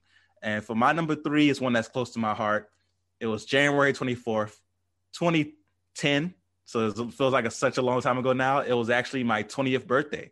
Oh, and the Saints gave me one of the best gifts. You have a birthday coming up? Yeah, I do. Shit. You celebrate. We definitely got to celebrate. But yeah, so January 24th, 2010, my 20th birthday, the Saints defeated the Minnesota Vikings. It was 31-28. Classic game. Went to overtime. We had to kick the field goal in overtime. And the reason that we even got a chance to win the game is Brett Favre not doing what he did all season. So you talked about how ironic it was, all the 38s that came up with the 98 game. This was the year that Brett Favre didn't throw interceptions. He was great during the regular season, had less than 10 interceptions, and for a moment slipped back to being the old Brett Favre, threw it across his body in the middle of the field. And Tracy Porter, who was the defensive hero for that whole entire playoffs. Right. I'm pretty sure we'll get into our Super Bowl countdown either next week or the week after, and I'll have to bring him up again. But he made a great play and secured the game, or got us back into the game, I should say. And one thing I remember from that game, I'll never forget, Adrian Peterson couldn't hold on to the ball. Mm-hmm. But we couldn't recover the fumbles because he's the fastest crawler I've ever seen in my life. I don't know if you remember the play I'm talking about. He fumbled it, and the ball popped like 10 yards in front of him. He didn't have time to get up. He bear crawled, and it was the fastest bear crawl I've ever seen in my life. And he got to the ball. And I remember just screaming so loud, like, get the ball. And he just bear crawled and getting to it before the Saint could. It was, like I said, crazy game. Drew Brees didn't have the best game that game. It was a collective effort in that one. But I was just glad I was able to do enough in that one to get to the Super Bowl. Like I said, best birthday present ever. And I was watching the game with a Vikings fan who was losing his mind when Brett Favre threw the ball across his body at Tracy Porter. It was epic. I was in Navy A school at the time in Mississippi, so we had nothing else to do but to watch this game. And it was just epic, man. And like I said, me and the guy are still friends to this day. And like I said, I bring that up, and he'll bring up the Minnesota Miracle. So we both have our things to bring up on each other. But it was the epic game. I'll never forget it. Yo, man, listen, that was on my list too, and that was the one I wanted to give to you, obviously. I wanted you to have all the say in that. That was my interchangeable 4 and 5. And real quick, you mentioned how Adrian Peterson had to get to 10 yards, basically without getting up. That's why they do the crab crawl drills in football. That's exactly why, because sometimes you just can't get on your feet. You have to crab crawl, which we called it, where I played and everything. So that's what we hated those drills, but now we know why they made us do it. So I totally understand. I'm with you on that game. I had that one written down. Everything you said I had written down, so I need not go over it anymore, except to give my number 3. Nikki, here's a belated Christmas present to you. All right, it's 1990. The Giants, big underdogs against the San Francisco 49ers. The 49ers are looking to three-peat, winning in 88 and 89. New York had a tough, nasty, hard-hitting defense. After Leonard Marshall nearly killed Joe Montana in that game with a smashing sack to his backside, the Niners basically knew that they were in for it. It was over. They were up 13-9 at that point still when that play happened in the fourth quarter. But after a Giants late field goal, making the score 13-12, Roger Craig fumbles the freaking ball. And of course the Giants recover. And Jeff Hostetler, not even Phil Simms, drives Big Blue close enough for a Matt Barr freaking fucking field goal attempt. And it's good. Game over. And of course the Giants go on to win the Super Bowl that year. So you know what?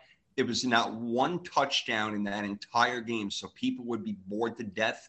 But knowing the Giants-Niners rivalry back in that day and how much they hated each other and despised each other, and just everything that happened in that game. Again, Joe Montana almost getting broken in half by Leonard Marshall. So you know what? The Niners went for the three-peat, couldn't get there because the Giants stood in their way. Way to go, Nikki, as you were, I believe, 4 years old at that point. Yeah. Maybe, yeah. So I gave you the recap for that. The Giants took care of the Niners, and I just thought it belonged, even though I don't like it. I thought it belonged because it was a classic game, and I remember it very well. So that is my number 3. My 2 and 1, I can't wait to get to. I wonder if you guys have the same ones up there. So let's hear it. Nikki, what's your 2? Jay, I think we're going to share one probably. Maybe it's your two or one. My two, I'm going Homer, just so we all know. I'm sure we know that's coming. 2007 Giants versus Packers, or as we all like to call it, Ice Bowl 2. It was 1 degree below zero and a wind chill of -23 and a full moon in Green Bay. It is 21 degrees in Jersey right now, and I just don't ever want to leave the house till we hit 70, which is in June. So I can't imagine playing in this weather. But so the Giants trailing by 3 points, little over 2 minutes to go, 2 completions, Manning to Steve Smith, sets up the game-tying field goal, and here we go into overtime, and I literally just want to pass out. I can't take the stress. I don't even know what to do with myself. I'm pacing around, probably broke my remote, throwing, I didn't even know what to do with myself. So in overtime, Corey Webster intercepts Brett Favre, right? And the rest is just history. And my big 3 takeaways from this game is watching back the Eli Manning Plaxico Burress connection. That really was a thing of beauty. I miss watching that. And it was amazing. 2, we will never forget Tom Coughlin's frozen face. I mean, that is just, he looked like a frozen turkey. And then 3, that sweet, sweet call. And Lawrence Tynes has just kicked the Giants to the Super Bowl. So that is my number 2. Hey, and that's a damn good one. There's no doubt. Everybody remembers that game. It looked like it was the coldest game in NFL history, even though I remember one with Cincinnati and San Diego back in 81 that was negative 41 degrees on the field. I don't even know how that's freaking possible. But, yeah, that game is very, very memorable. There's no doubt about it. Let's keep it going with our number 2s, D. For my number 2, got to go with Peyton Manning finally getting over the Tom Brady hill, 2006. They defeated the Patriots 38-34 in the AFC Championship game. It had to come back from 18 points down to do it. Great game. It was something that you just felt good. Even as, you're not a Colts fan, you just felt good for Colts fans for finally getting over that hump. I remember, Joseph Adai scoring that touchdown. There was news in Louisiana because he was a LSU guy. And it just was a good win for them and a great game. That came from 2 teams they didn't expect to be in that game that year. And that one just stood out to me. Manning had a great day, 349 yards. And this game had 3 touchdowns by offensive linemen in this one. So it was a weird game, but it was enough for the Colts to win this one, and it was a really good matchup. Man, we're really sharing the same mind today, bro. I had that at number 2 also. We are really connected with this one. You're right, 38-34, 2006. The Pats own the Colts. They meet again in Indianapolis in the AFC Championship game, so it's in their house. Before you know it, Asante Samuel picks off Manning. It's 21-3. You're like, oh, freak, here we go again. Same old story. But Peyton comes back, throws 2 TDs in the second half, along with Jeff Saturday, like you mentioned, offensive lineman, falling on a fumble, and right in the end zone for 6 more points. And now the Colts have the lead, but Brady has time to score. I'm on the edge of my seat. I may have been floating, actually, watching this game. And just when you think Brady is going to do it again, Marlon Jackson, Colts defensive back, flies into your screen and picks off Brady to secure the trip to the Super Bowl. D, I'm with you all day on that game. That was for the Colts. I loved it because I was more of a Peyton Manning fan than Tom Brady fan. Didn't like Bill Belichick or the Patriots altogether. So I love that moment as if it was my own team. So just fantastic, absolutely fantastic. So I'm with you 1,000,000,000%. As we get to our number 1s, let's do it. Let's do it. Jay, we could share this maybe if you want to. I know 2011 Giants, 49ers. I feel like this game is underrated and doesn't get talked about a lot. But I swear the 49ers beat the hell out of Eli Manning. How this guy kept getting up, hit after hit after hit. I mean, they don't call him Iron Man for nothing. It was just absolutely vicious. I really was like, oh God, we don't have a shot in hell. There's just no way. But I will say that I think this game probably was a career-defining moment for Eli Manning. Giants coming off that Green Bay win. They stunned the Packers. Packers were 15-1. Niners, you guys are coming off your win against the Saints. So we all came full circle here. San Fran was 13-3 that season. We were 9-7. So I just didn't think they had a shot in hell. But Giants offense, some muff punts, Tom Coughlin challenge, Giants taking advantage of field position, overtime, a gritty performance by Eli Manning. And here we go on to beat the Patriots in the Super Bowl. And you are all welcome. Let me tell you something. That definitely was not my number one. You'd have to be out of your freaking mind to think that'd be my favorite championship game of all time. Not that it wasn't a great game. And you're right. I'll give Eli Manning so much credit because he did get the crap kicked out of him. He had dirt all over his jersey that day. No doubt about it. I give him a ton of credit. They hung in there. And yeah, even with me thinking Eli Manning is not the greatest, I still felt that I'm like, this is not going to go good for us. And you're right. You guys did it, and you went on to win the Super Bowl. So congrats to you. My number one's coming up, but we're ready for Damien's. So for my number one, got to go 2018 AFC Championship game. New England Patriots defeat the Kansas City Chiefs 37-31. Crazy back and forth game. And I felt like we saw a passing of the torch. Even though Tom Brady ultimately won the game, we knew what the future was for Patrick Mahomes in this one. And it just made it such a good game with them two guys going back and forth, even with Kansas City's penalty being a reason that New England won the game. And, having a neutral zone infraction on a play where it was picked off. That's a little bittersweet, but the game itself was super good. Just remember some of the clutch plays that were made during the game from both teams. Excellent, just well played, well coached. And at the time, you just felt horrible for Andy Reid, who was still trying to get over that Super Bowl hump.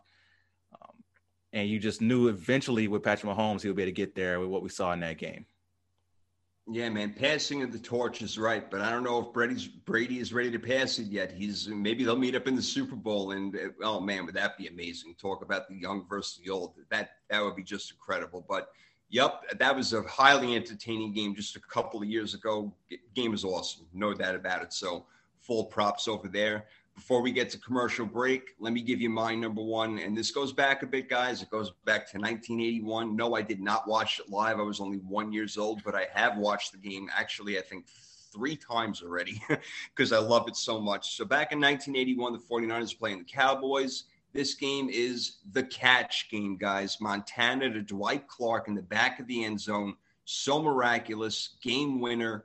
Dallas is up 27-21, but Cool Joe, man, leads an 89-yard drive, ending in, again, the TD catch to win the game 28-27.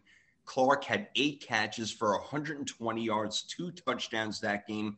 The relevance of this game was so high because it ended the era of the Dallas Cowboys' dominance in the NFC through the 70s.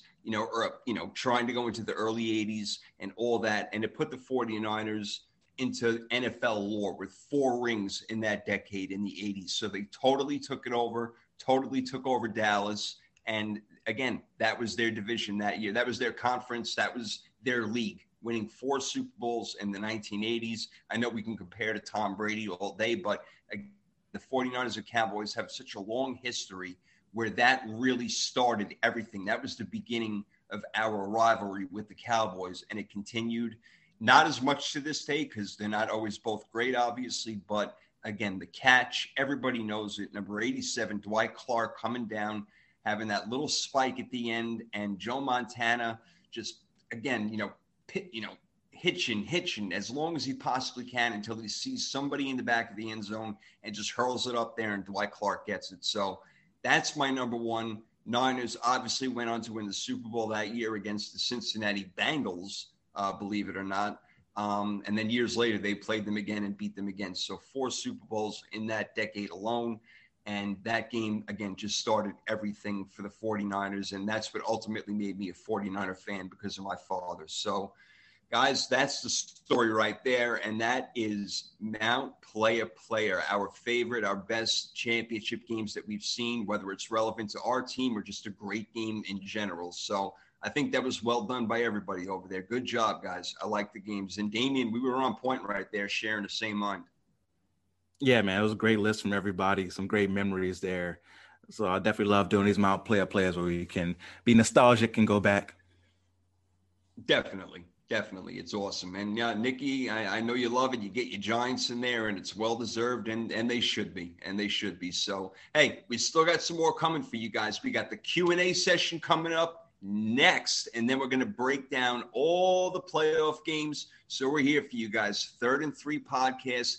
Get ready for the Q&A session. You guys ask the questions. We're going to do our best to answer them and a lot more. So a 30-second break, and the three of us will be right back. Okay, let's.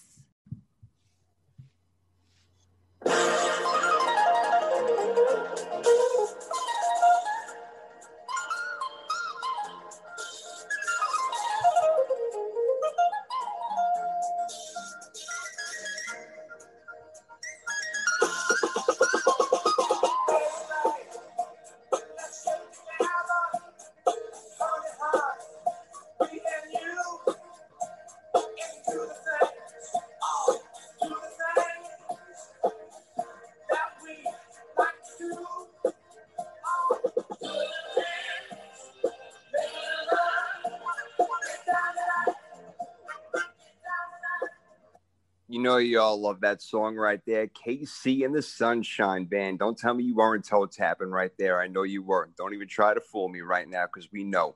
3rd and 3 podcast is back. All right.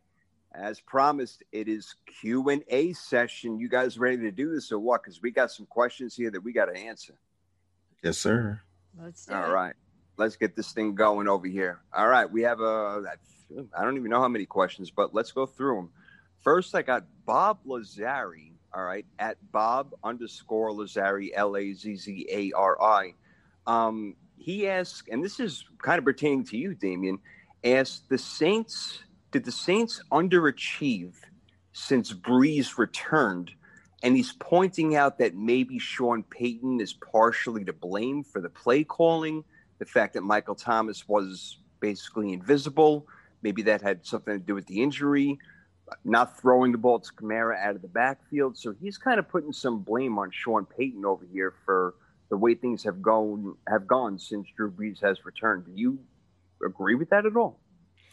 Underachieved is tough. We do have a Super Bowl roster, but Brees at this point, I don't believe is a Super Bowl quarterback. I think that got exposed in this game. The reason that we couldn't get the ball to Kamara is that Devin White did a hell of a job.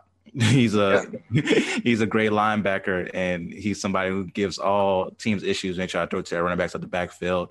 You mentioned Michael Thomas is having ankle surgery. He was supposed to have it earlier and, put it to the wayside to try to go after the Super Bowl. So he was compromised. So we underachieved the past 4 years. You can say that we didn't get Super Bowl in this run where we put everything on the line. And the reason that we have such an interesting offseason coming up is that our salary cap is stretched to the fullest. We're like a teenager who got hold of a credit card. That first one when you're 18. Yep. Yeah. So we definitely maxed it out when it came to our salary cap. So I wouldn't say that we underachieved this year. I think we were better than the Bucs, but I can't put it on Sean Payton. The only thing you can put on Sean Payton, which would be very hard to do, is you can say that maybe he should have realized that Breeze at this point in his career with the lack of arm strength wasn't going to be able to do it. But do you go to Taysom Hill, who wasn't even available in this game? So that means you would have to go to Jameis.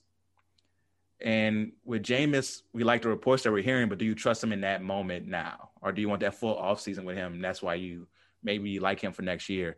So I can't say that we underachieved because of play calling and the things that he mentioned, but I would say that we underachieved over these past 4 years, not getting a Super Bowl with this great team that we had. I think that's fair. That's a fair statement. Nikki, just to go on further with this question, we know that Drew Brees is gone. Do you think that the quarterback of the Saints is on the roster now, or do you think that they're going to be looking? Well, Sean Payton says he likes Jameis Winston, correct? Yeah, that's the report. Yeah, a lot of people say that. Yeah. I mean, like how we touched on this last week. If listen, if that's what Sean Payton thinks and that's what he's seeing in practice, I mean, but I guess if you have the opportunity to get like a Deshaun Watson or someone of that talent, then it all goes out the window. But I would say probably I don't know if he's the quarterback of the future, but maybe the next couple years. Yeah, I'm not sure either. I think that they are going to be looking around. And yeah, I think that if Taysom Hill was healthy, that the game would have looked a little bit different, definitely knowing that Breeze can't throw the ball down the field as well. So I do understand that, and I hear where he's coming from. But, D, you made a lot of great points. One of them being, the unfortunate side where they had this squad and great head coach, great quarterback, and just couldn't get it done. But you did grab one in 09, so that's not the worst thing in the world. All right, let's go to the next one. We got Drop Balls Podcast at Dropped Balls Pod. What do we think of Mahomes having a tweaked nerve instead of concussion? He's basically asking, is it crap or fact to get him to play on the field? So we know that NFL teams and really a lot of professional organizations will, cover up certain injuries or certain things. It's a little bit tougher to do nowadays with CTE scans, certain things like that. But he was on the field today in limited practice. Now, it's hard to say, Nikki, if it's a bunch of crap that they're putting out there, that it's more of a tweaked nerve than a concussion. But I don't think that the Chiefs organization would put him at risk to do something like that. So I do think maybe it has more to do with the tweaked nerve and not a concussion that doesn't usually last that long. So maybe they are full of it. I don't know. What do you think? No, I don't think they're full of it. I don't think they would risk it either. I mean, that hit was scary when he stood up. You just kind of like saw it in his eyes. But like you said, I highly, highly doubt this organization would put him at risk like that. I mean, that's just a liability and you're asking for it anyway. So, but I don't think they'd put him at risk like that. Yeah, I totally agree with you. Damien, do you think differently? No, I agree with you guys. And you also have to remember he has that, I believe it's $137 million injury clause in his contract. So yeah, so if they were to put him in any type of danger where, he felt in danger or, something would happen to his career, that's $137 million. They got to come out of their pocket right away instead of over the, life of the contract. And also it was a weird way he went down to where I could see how maybe it was something in his neck instead of an actual head injury, because it didn't seem like his head hit the ground or it was a violent head. It was just a weird way he went down with the neck. So I can see how maybe it was a tweaked nerve and that can lead to, someone being woozy. He definitely had, concussion type symptoms when he got up, but right. I wouldn't think they would lie about it. I don't think they would lie about it.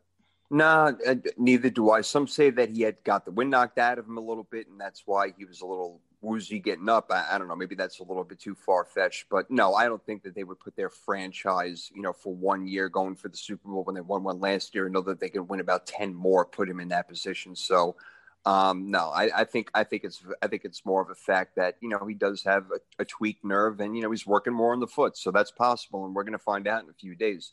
Let's get to the next one. Pro Football Mania at Pro Football Man #1. This kind of relates to the Chiefs. Actually relates directly to them. Do we think that Travis Kelce, or Tyreek Hill could win the MVP over Mahomes? Now, I'm thinking he's asking this question in the Super Bowl, not necessarily regular season MVP, because that's really hard for a tight end or a receiver to win. So in the Super Bowl, Nikki, could you see Kelce or Hill winning it over Patrick Mahomes? No. Yeah, I mean, hey, it would be really cool, right? Because that never happens and it's always a quarterback, but I just don't see it. Not at all whatsoever. It would have to be like some ungodly performance, which Holmes is ungodly. So no. Pretty much. Yeah. I mean, look, if he just threw 3 touchdowns and they all went to Tyreek Hill and he had 200 yards receiving, then maybe it's a different story. But I'm pretty much agreeing with her, Damien, where Mahomes is the guy. They always give it to the quarterback and he's the one throwing them the balls anyway. So do you disagree? Do you think one of them get it over him in the Super Bowl if they do win? I agree with you that it would have to be some type of crazy performance, but for them to go off, that means Mahomes has to go off. So it's those being connected to him. Now, if it's a game where, the offense has like kind of an off day and Mahomes only throws one touchdown, they do like a trick play where Tyreek Hill throws one and also catches one. That could be something where you can give Tyreek Hill the MVP. I do remember like Deion Branch getting it 1 year over Brady. I think that James White should have got it. I think it was the last Patriots Super Bowl over Brady when he had like 13 catches, something like that. Yeah, I thought he should have won the MVP too, man. I do. Yeah. So you'll have years where you'll have that standout player, but it's tough when it's Mahomes because you're going to see the eye test is going to take as Mahomes too, because those plays on with Tyreek Hill, you're going to see him throwing it 70 yards down the field or evading a rusher and then throwing it down the field to Kelsey. So it's tough to have one of them win it over him. Yeah, I know. It really, really is. Like we said, it would take a miraculous performance by one of them and them being the focal point of the offense, which is tough. This next question is loaded, so we're not going to spend too much time on it, but let's try to give the best synopsis we can. This comes from our boy Antoine Smith at Fatboy, that's BOI Slim _21. He asks, if Tom Brady wins the Super Bowl this year, is his career considered better than Michael Jordan?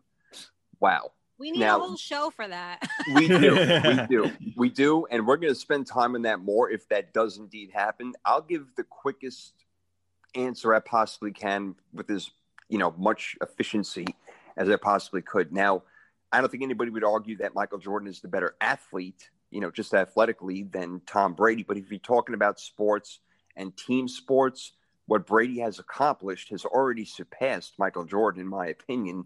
So I think that he's already there as far as a better career, especially in a physical sport like the NFL. So if he wins another one, I say definitely. But guys, I think he's already there. What do you think, Ding? It's tough, man. It's tough to compare these two sports because, like with Michael Jordan, one thing that's different is that he was the best player on all 6 championships. With Tom Brady, we've talked about how in those first 3, he was more of a QB manager compared to the last 3. Very true. And he's had also some great defenses. In the NBA, Michael Jordan was not only a great offensive player, but was part of that great defense. So for him, he has more of an impact. And he's considered widely the GOAT, but some people say LeBron James. So he's still in that argument. With Tom Brady, he is widely considered the GOAT at the QB position. But when it comes to football, as far as a football player, some people have Lawrence Taylor, some people have Jerry Rice. People like us, I think all 3 of us have Peyton Manning. So it's still questioned because his impact, when you look at his total career, those first 3 Super Bowls, he was a QB manager. So it makes a big difference in that way. That does make sense, and that I agree with you on that one. The only thing that I would say is, now, Nikki, you can weigh in on this because you know about the Jordan era, and Damian, I also kind of want to hear your opinion on this also. I don't want to spend too much time. We'll get to the next question, but Jordan didn't win until a guy named Scottie Pippen came around who was all-world defensive player. So I think that, again, it's only 5 players on the court, Nikki, as compared to 11 on the field in football. But I think that what Damian's saying actually adds some credence to the argument a little bit. So I feel like I need more time on this one. And I know that, we definitely need to save this for another time. But I'm going to say this and I'll leave it at that. If you guys were an Olympic athlete, do you want 6 gold medals or do you want 6 gold medals and 3 silver? I'll take 3 extra silver medals. No. Give me all 6 gold. Saying I don't have any second place. Yeah, I don't want second place. It's tough. That's, when you think about when it comes to the LeBron Jordan argument, that's some people's case, right? LeBron had, 6 silvers, made the finals as many times and not winning. But it also says something to get to the finals or to have and be in position for second place that many times. Yeah. So it's definitely a way to go both ways. And for Jordan, he played 15 years, so it's not like he won every year. But it's something that, you just have to, he just didn't lose in the finals. Once he got there, he took advantage. Right. But it's definitely a very good conversation to have. And I think we should take more time on it if he does win another championship. Yeah, and maybe if not, it's definitely a great conversation that we'll get into. So thanks, Antoine. We'd love that one.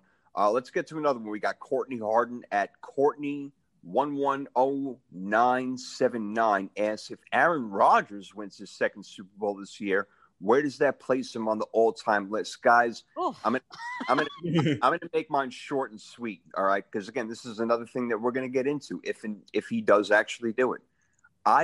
We talked about Peyton Manning, who is one of my most beloved quarterbacks, and I have him second, maybe third at worst on my list. But I have Aaron Rodgers already number one. I don't just go by Super Bowls. We talked about that earlier. I don't want to get in that conversation again. I don't want Nikki yelling at me. But the eye test of everything I've seen with Aaron Rodgers, I mean, even this year, 37 years old, 48 touchdowns, 5 interceptions. Who the fuck does that? Nobody does that. So I actually already believe that he is the best quarterback that ever lived. But as far as the all-time list, Damian, people aren't going to look at him that way because he's only got the one Super Bowl so far. Unless he gets that second one, would that really bump him up? It would bump him up on some people's list. Now, I'm just like you. I don't, in an ultimate team sport, I'm not going to go by just Super Bowls. You have to go by what they do individually when you're talking about an individual ranking. For me, I already have Aaron Rodgers in my top 5. I actually talked about it on my last episode when we talked about where does Drew Brees rank. So I have Aaron Rodgers at number 3 behind Peyton Manning and Joe Montana all time. You look at the TD to interception ratio being the best of all time, one of the most accurate, maybe the best arm talent, before Patrick Mahomes came along. He has everything. There's nothing he can't do on a football field that you ask a quarterback to do. Nothing. And when you compare him to other quarterbacks, he probably is. Sometimes you can say, I've heard Max Kellerman say this before, that he's the best, but maybe Tom Brady's the greatest, right? Because he has more accomplishments. But you look at his arm talent, being mobile, the way he controls the game, even his snap count, the way he gets people to come off sides, just little things like that. He does everything well on the field, everything. Everything. So, yeah, I have to put him. I already have to have him in my top 5. Yeah, man, I'm with you. I mean, yes, it would bump him up, obviously, to have another ring. There's no question about it. But Nikki, like we both said, he's already way up there. Top 5, top 3, whatever you want to call it. To me, he's probably the best I've ever seen because he could do everything. Patrick Mahomes may have something to say about that down the line, but it'll certainly bump him up. But how high do you think it bumps him up? And just like a quick synopsis, because I know you got a lot to say about it. Yeah, this is something we need another whole show for. Jay, you did all that when you played quarterback, right? You had same exact record as Aaron Rodgers. I heard. No, listen. I mean, he's talking all-time lists. I mean, has to be like he should already be in somebody's top 10. I mean, does he move? If you don't have him in your top 5, does he move to the top 5 with 2 Super Bowls? Yeah, absolutely. But I guess it really just depends on your all-time list. But he certainly should obviously be in somebody's top 10. Yeah, I would think so. At the very least, top 10, in my opinion. So, all right. So we're all on board with that one. We have a couple of more left. We're going to go to Flieger and Briggs at Asylum Football. Love it. They host It's Just Sports. They ask, with all the talk of the great quarterbacks and their touted offenses, which of the 4 defenses do we think rates the best, the high-octane offenses to win a title? So basically, out of the 4 teams, which one is the best that can stop a high-octane offense? If I had to pick one right away, I would think Tampa Bay with the way that they've been playing lately, Nikki. Oh, yeah, Tampa Bay, all the way. Yeah. What do you think? You got another one in mind? Nah, Tampa Bay, even though the Bills have definitely looked great, this in this last game, but I don't know if you consider the Ravens high-octane. So yeah, you have to go. You have to go with the Bucks. And Nikki mentioned earlier that those young, fast players they have on that defensive side are doing great things. So yeah, I agree with that one. Yeah, I agree. I agree too. And yep, again, we're going to get to see more. Let's see if they can do it against Green Bay again. We know that they won against them 38-10 earlier in the year, but that was a different story and different teams at the time. Last question from you guys, and we really appreciate it, from Chris Mascaro at CTMASCARO. As does Brady's success and the Patriots' demise answer the question for who was responsible for the Pats' success? After 1 year, I really can't tell. Bill Belichick got screwed over, guys, with people coming off of COVID, if his injuries, getting Cam Newton the last second, before the season started. So he was already behind the 8 ball on that one. Peyton Manning, Peyton Manning, listen to me. Tom Brady went to a brand new team that was not playoff bound at all. Things were, they were somewhat of a joke. And now look where they are. They're in the NFC Championship. So, I mean, first round goes to Brady for sure. I don't know if that answers all the long-term success, because we talked, D, about the defense and everything and how they were such a big part of that, especially the first 3 championships. So I can't go all the way and say that now, but round 1 does go to Brady. Yeah, round 1 goes to Brady, but I don't think it's, cut and dry that we can say, Brady carried Belichick or Belichick carried Brady. When you look at what Brady went to in Tampa Bay, it was a playoff-ready team. Jameis Winston just threw 30 interceptions and had 42 turnovers. Yeah. So, that changes your trajectory from 11-5 to 7-9, right? And you get a quarterback who doesn't turn the ball over. Now you're in the NFC Championship game with this, roster with this young defense. So I think that for me, you gotta, like we mentioned, Brady had some years where he was awesome. He also had some years where he was just a manager, and you have to give those years to Belichick, right? When you look at the fact that Brady, throughout his career, which has been 20 plus years now, has only played with a defense that was outside the top 10 like 5 times. Mm-hmm. And that's something that you have to give to Belichick. So it definitely goes both ways. They don't win, 6 Super Bowls and get to 9 without each other. But you have to see if the defense is that good, the offense, if they have another great quarterback, Aaron Rodgers, a Peyton Manning, Drew Brees, anybody in that era, they would win a lot of Super Bowls as well.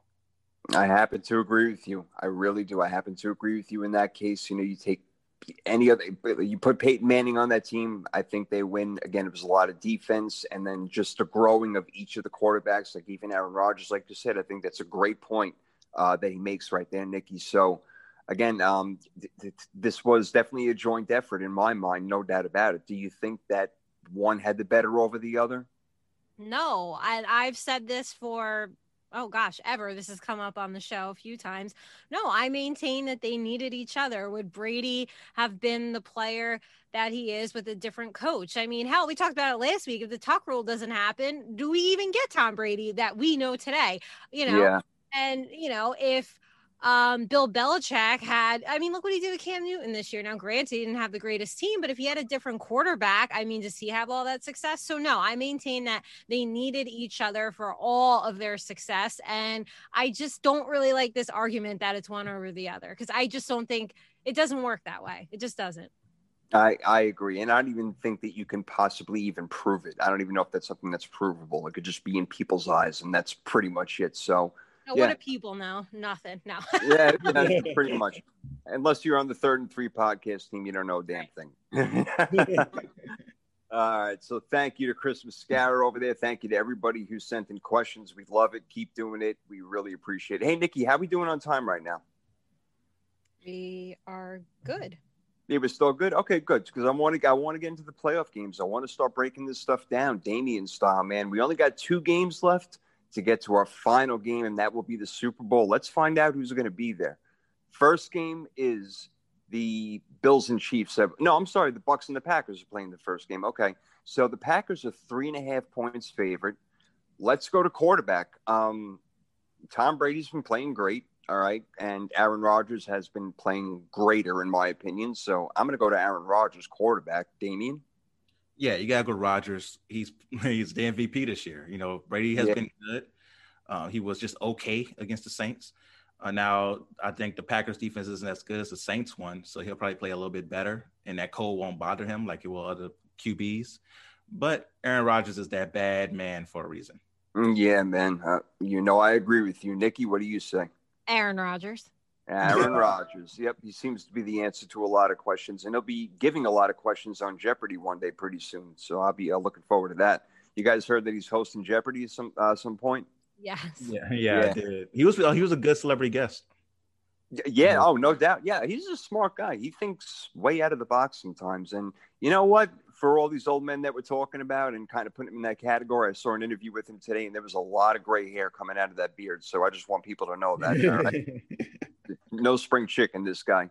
All right, how about running backs? We got Aaron Jones for the Packers, Jamal Williams, and now A.J. Dillon, is coming about.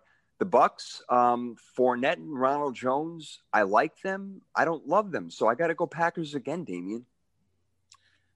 Yeah, I would go Packers, even though Leonard Fournette has turned into playoff Larry.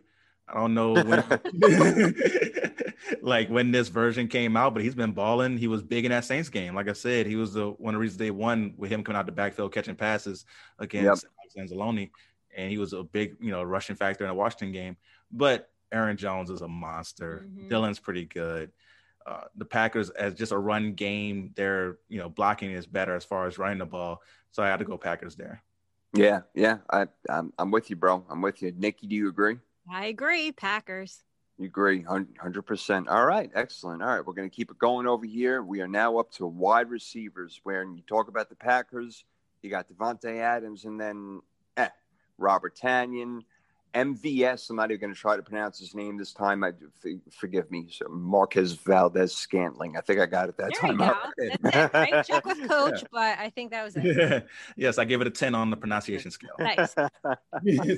As long as they take my time, maybe I'll get it right. So, they got those guys. Aaron Rodgers makes the best out of them, obviously, even Alan Lazard. But when you talk about the Bucs, you're talking about a whole bunch of wide receivers with AB, Mike Evans, Godwin, who's somehow disappearing, not catching balls. But they got the talent over there, even when you add in Cameron Brate, Rob Gronkowski. So I think I would have to give it to Tampa Bay in this one. Damien, what do you think? Yeah, Tampa Bay's deeper, a wide receiver. And even the guys you haven't heard of. Like there was a guy, I can't remember his name, but he made a great catch on like a 15-yard comeback when Antonio Brown went out. So even their guys who are under the radar are good. And with the Packers, it's, Devontae Adams, everybody else. Even though Scantling is coming out and Lazard looks like he's going to be a really good, especially on deep threats. He's really good. But the Tampa Bay Buccaneers are definitely deeper. Yeah, they're deeper. I want to say that that Green Bay's wide receivers, they are physical. They could be tough, especially Lazard. He's a big dude. So I like what they got there. But, Nikki, I think Tampa's just got, too much, too many weapons, a little bit too deep. Yeah, they do. They have a ton of weapons. And, I don't know. Is it fair to be like, I definitely say Tampa Bay. It's so hard to pick Green Bay because I feel like you could put anybody there and Aaron Rodgers would make them look good. So you kind of have to look at it as just a whole. And yes, definitely Tampa Bay. Yeah, I hear you. All right, how about offensive line? This one's interesting. I was just looking at rankings protecting sacks, so protecting the quarterback from sacks. The Packers were third, the Bucs were fourth. So that's really interesting. We're talking about two offensive lines that know how to protect their quarterback. I've seen it in Green Bay. I've very rarely seen Aaron Rodgers get touched. Tom Brady, not too much either lately. But there's also that running game that goes into it. And I know that Tampa's been doing well, but even without David Bakhtiari, I mentioned his name 3 times already, I think, during this show. I think that the Packers still have the better offensive line when it comes to running and passing overall, Damien. Yeah, it's really a tough battle there between those two. And like you mentioned, the injury there for Green Bay. Tampa Bay definitely looked good. They protected well against the Saints, which is, something that they struggled with earlier in the year. So they have improved in that aspect. This honestly, you could say is a tie between them, but I'm going to go Green Bay slightly just because of the running game. Right. I'm with you. This is like as close to a tie as you can possibly get. But I think just because of the running game, they have an edge there, Nikki. So that's why looks like why we're both going with Green Bay. Yes, edge to Green Bay slightly, and I have recency bias. So.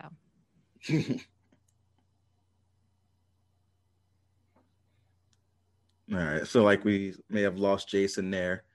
So now we're going to go on defense. Defensive line, Nikki. Mm-hmm. Where are you going with Tampa Bay and Ndamukong Suh there? You have Jason Pierre-Paul, or are you going with Green Bay? JPP, my boy, his like oven mitt. Burger helper. No, but I am definitely gonna go Tampa Bay on that one. Yeah, Tampa Bay has the names and they're playing better. And Ndamukong Suh, for some reason, is ageless. Yeah. I feel like he's been in the league forever. Yeah. He's still good. And for some reason still bothers Aaron Rodgers. That's what Aaron Rodgers, his one bad game of the year was against Tampa Bay. And Ndamukong Suh had a lot to do with that. So I got to go with Tampa Bay in that one. Can you guys hear me now by chance? Yeah. Okay, good. Sorry about that. I must have hit some sort of button, but I was listening to you guys and full agreement. I don't even need to really add much onto that right there. You guys said it all, and they've been playing tough. We saw it again last weekend, no doubt. So I'm with you guys over there. And how about the secondary? We talked about Green Bay secondary, where not a lot of household names, but they've been able to make certain plays. But then you watch what Tampa Bay was able to do, and I think they scare me a little bit more. I know Aaron Rodgers could be more careful with the football at times more than Tom Brady, but yeah, that could be a little scary right there. So I think that I would take Tampa for the secondary, Nikki. I would definitely take Tampa. Yeah, I'm going Tampa as well, secondary, and I would include their linebackers in that because they do such a good job in coverage. Oh, nice. I like that. Yep, that makes a lot of sense. I mean, yeah, man, we saw what Devin White did. My God, unbelievable. Now we're down to head coach. You got Bruce Arians and Matt LaFleur has only been around for a couple of seasons, but guys, I'm in love. Well, not in love. That's terrible. I love the way that Matt LaFleur coaches. I love the way he coaches, and him and Aaron Rodgers are clicking. So I have to go with him and his safer play. He'll take his shots, but he's not a no risk it, no biscuit type of guy. So I'll take LaFleur. Yeah, it's a tough one. Bruce Arians is that has more experience and has been in these situations more. So, I'm gonna go Arians. I'm gonna go Arians just on the experience, and I think that he's been able to adjust throughout the year. They weren't in the big risky biscuit business against the Saints. They were playing smarter. So I think he'll bring that to this game. Okay, interesting. All right, what do you say, Nikki? Tiebreaker? Yeah, well, I don't like Bruce Arians. So I will always defer to the other coach. So yeah, Matt LaFleur. All right, fair enough. Nikki, how's time looking right now? We have about 8 minutes. All right, great. We have enough time to break this game down. The Bills versus the Chiefs. We gotta make our picks. Oh, I'm sorry. That's right. We gotta make a pick for the game. Nikki, ladies first. Let's go. All right. So all that being said, it feels like the edge should go to Green Bay. Now that we broke it all down, it probably should. I think this really is going to come down to which quarterback has the ball last, but which defense can make that final stop. This game definitely lives up to billing. I'm going to go Tampa Bay 31, Green Bay 28. Oh, wow. Okay. Road victory again for Mr. Brady. That'd be 3 in a row. How about that, D? What do you think? Tampa Bay looks good, but they show some weaknesses on the offense against the Saints that I think the Packers will be able to take advantage of. That bad man cannot be stopped by any defense, including number one defense in the Rams. So I'm going with Green Bay 30-26. I'm going with Green Bay too, and I'm going a little bit bigger, guys. 31-17. I think there's going to be a point in the game where the Packers turn it around. It could be a defensive play, whatever it may be, but I think Green Bay will actually pull away from this one in the fourth quarter. So I'm taking the Packers over there. Nikki, you are the Lone Ranger as we get into the next game now. All right. Now, Bills first, Chiefs, Arrowhead. Chiefs are only favored 2.5. Maybe that has something to do with Patrick Mahomes and unsure, whatever it may be. But let's break it down. Quarterback, Mahomes versus Josh Allen. I mean, Mahomes is the best in the game. And if he's not injured, then it's Mahomes. But if he's injured, then it's probably Josh Allen, I guess, Damien. Yeah.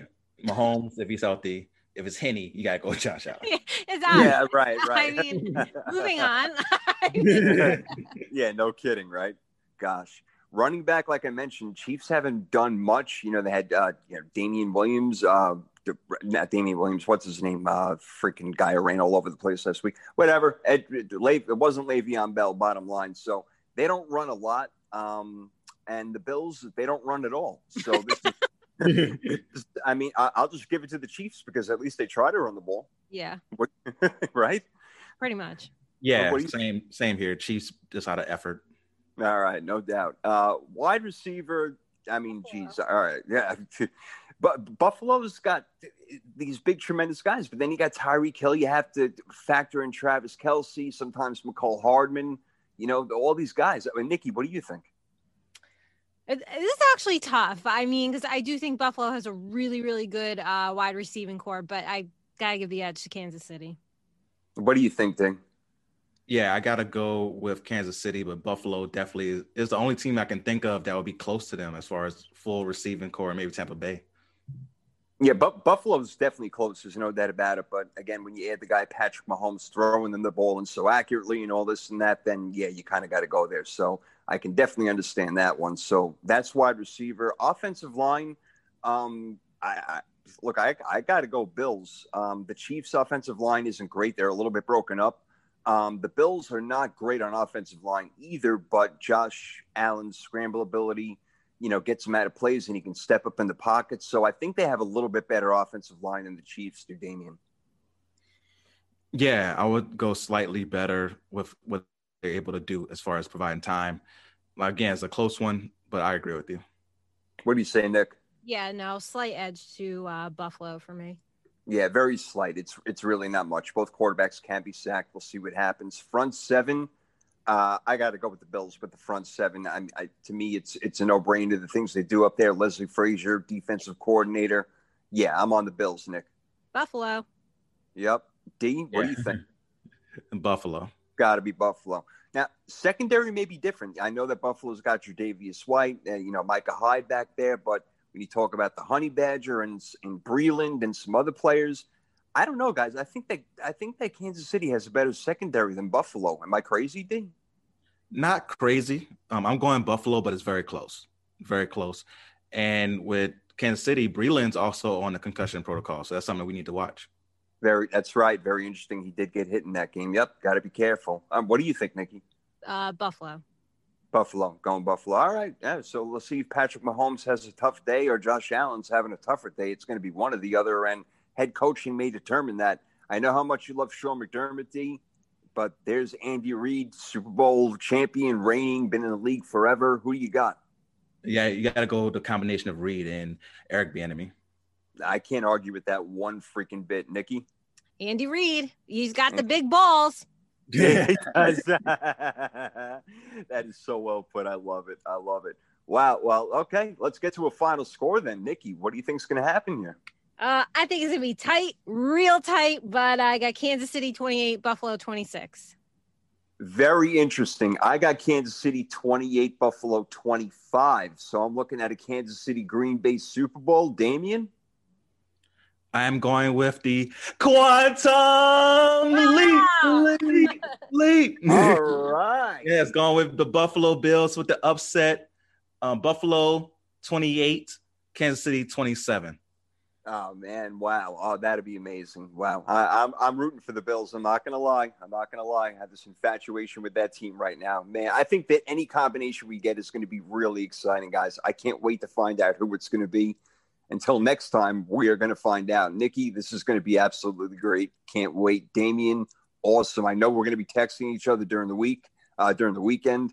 And I just can't wait to get back next Wednesday already. But 3rd and 3 podcast, kicking your ass, doing what we always do, getting ready for conference championship weekend.